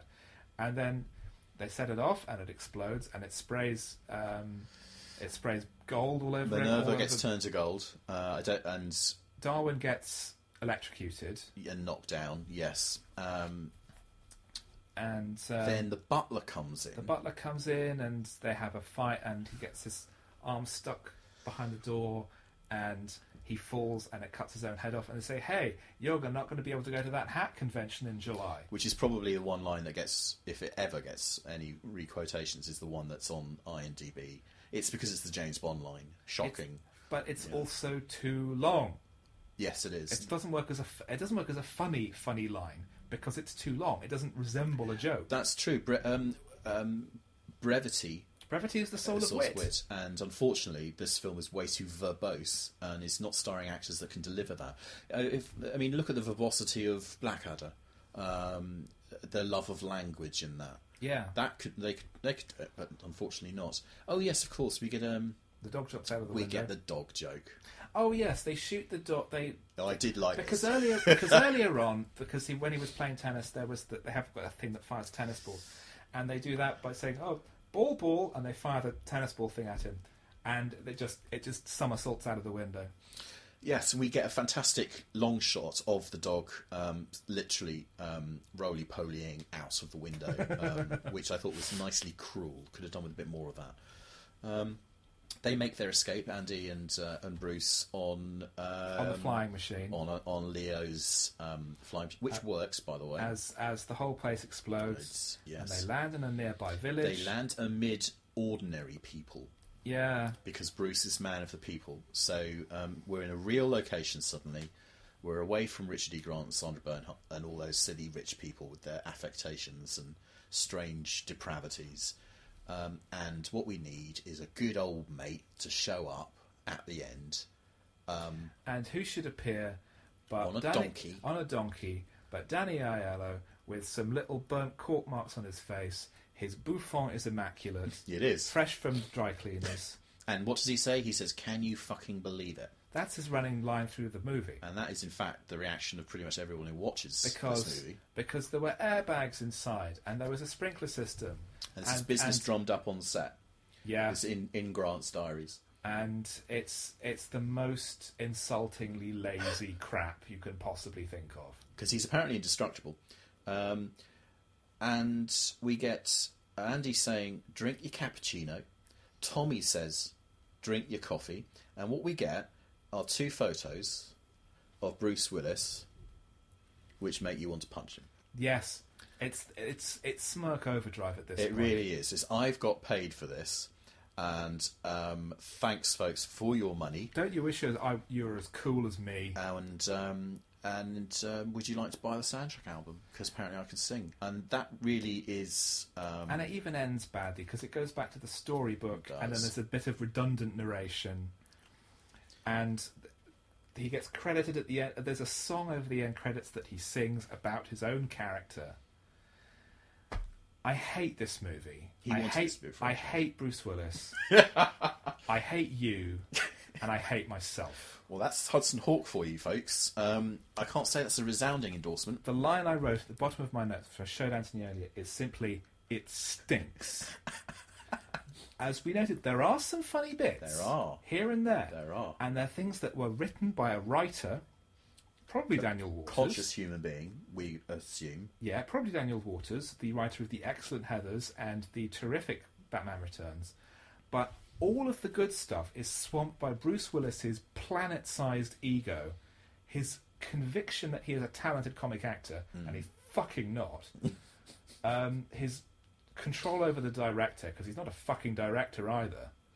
It's just a monument to himself. It is, as I said at the start, a film about alchemy, conspicuously lacking in any movie magic. And I think I've seen worse films, and I think there are more objectionable films. Oh yeah, but there's very few films which are as hollow. Yeah, it is empty, and you feel empty afterwards. It is all about the ringing of cash tills. Yeah. Richard E. Grant escapes. He's trying to give it some life. Yeah. He's trying to make it work for the audience. And so Sandra Bernhard. And so is James Coburn to a degree. I mean, by this stage in his career, his reputation is basically bulletproof. You do think Coburn's doing this for the grandkids, so fine, let him do his stuff.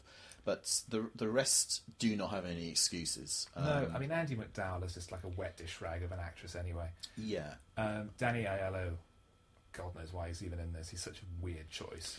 I can't say I'm familiar. I know he was big in action or something like that, but no. I think I get the impression that he was just friends with lots of people in Hollywood. And I think Bruce Willis liked being around him. And as Grant says in his diaries, he was always telling all these tales of his antics and his experiences, and he was a great raconteur, and everyone really liked him, which is great. But that doesn't necessarily mean that he should be in this shit cat burglar movie. So do you think there are, apart from the occasional, and literally the good things about this film are the occasional good line, slightly amusing line, the dog flying out the window, I liked that. Yeah, that's quite funny. And whilst the performances of Grant and Bernhard set my teeth on edge, I have a lot of goodwill towards him. Any other redeeming features to Hudson Hawk? Because some people will absolutely say, no, I've got the Blu-ray, it's got amazing quotable lines. I think this is a piece of dreck, a 90s piece of flotsam that is significant really only for helping to kill Willis's career, almost going from a massive hit like Die Hard. It was when he suddenly started heading towards smaller roles to character-based stuff.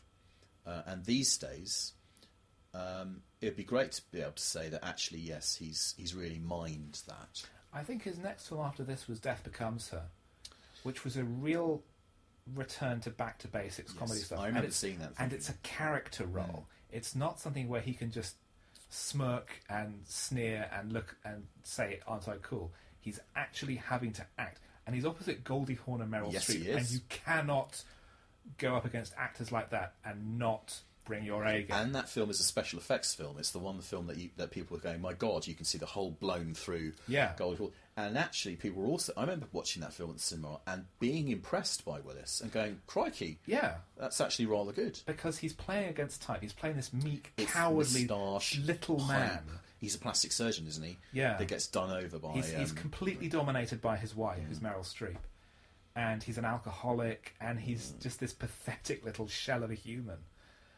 But he minds it for all the comedy, because he does have good comedy instincts when someone else is in charge. And on Death Becomes Her, you've got Robert Zemeckis. And Wes Anderson. I can see Wes Anderson doing good things with Bruce and Tarantino. It's when it's projects where the director has to be in total charge, because Zemeckis is always very effects focused, and Death Becomes Her is a big effects movie. With Wes Anderson, you know, no one else can run a Wes Anderson movie. It has to be him, because his movies are so designed and posed, and yet they never feel fake or phony, because he's really interested in and engaged with his characters. But when you get filmmakers who go, hey, it's Bruce Willis, the good old boy action hero, Die Hard, that's when we go, but there's nothing else there. There's just a hollow centre. And we're still seeing this now with the remake of Death Wish he did with Eli Roth. Which is an incredibly objectionable thing to do in this day and age. Absolutely. Totally out of tune with the zeitgeist. And he's in lots of Chinese-funded... These days... It just he just takes the cash. It is. He's and back in my youth, those would be straight to VHS bits of dross, basically. So very odd career trajectory. Who knows? Maybe Tarantino will do a John Travolta on him and rescue him again from career oblivion. Well, someone's got to do that to Quentin Tarantino first. Well, we'll see what happens to Once Upon a Time in Hollywood. Well, I don't know. Have you talked enough about Hudson Hawk to last you a lifetime? I've talked enough about Hudson Hawk so that my grandchildren will never have to hear those words. Well, listeners, I hope you like the thrill and the adventure. You see, the hawk. The thing is, After the last few movies I've shown you have all been really good quality films. We've literally been going from masterpiece to masterpiece. I wanted to do a bit of a change of pace with you and talk about less regarded films, like Dune and like Hudson Hawk. And fuck me, do I regret it. Thanks to Anthony for making time for this podcast. Cinema Limbo is now on iTunes with 60 episodes available, so please download, review and subscribe. We're also on Twitter @cinema_limbo, and Podnose is also on Patreon, so please do make a one-off or regular contribution to help us with our running costs. However, until next time, please help me.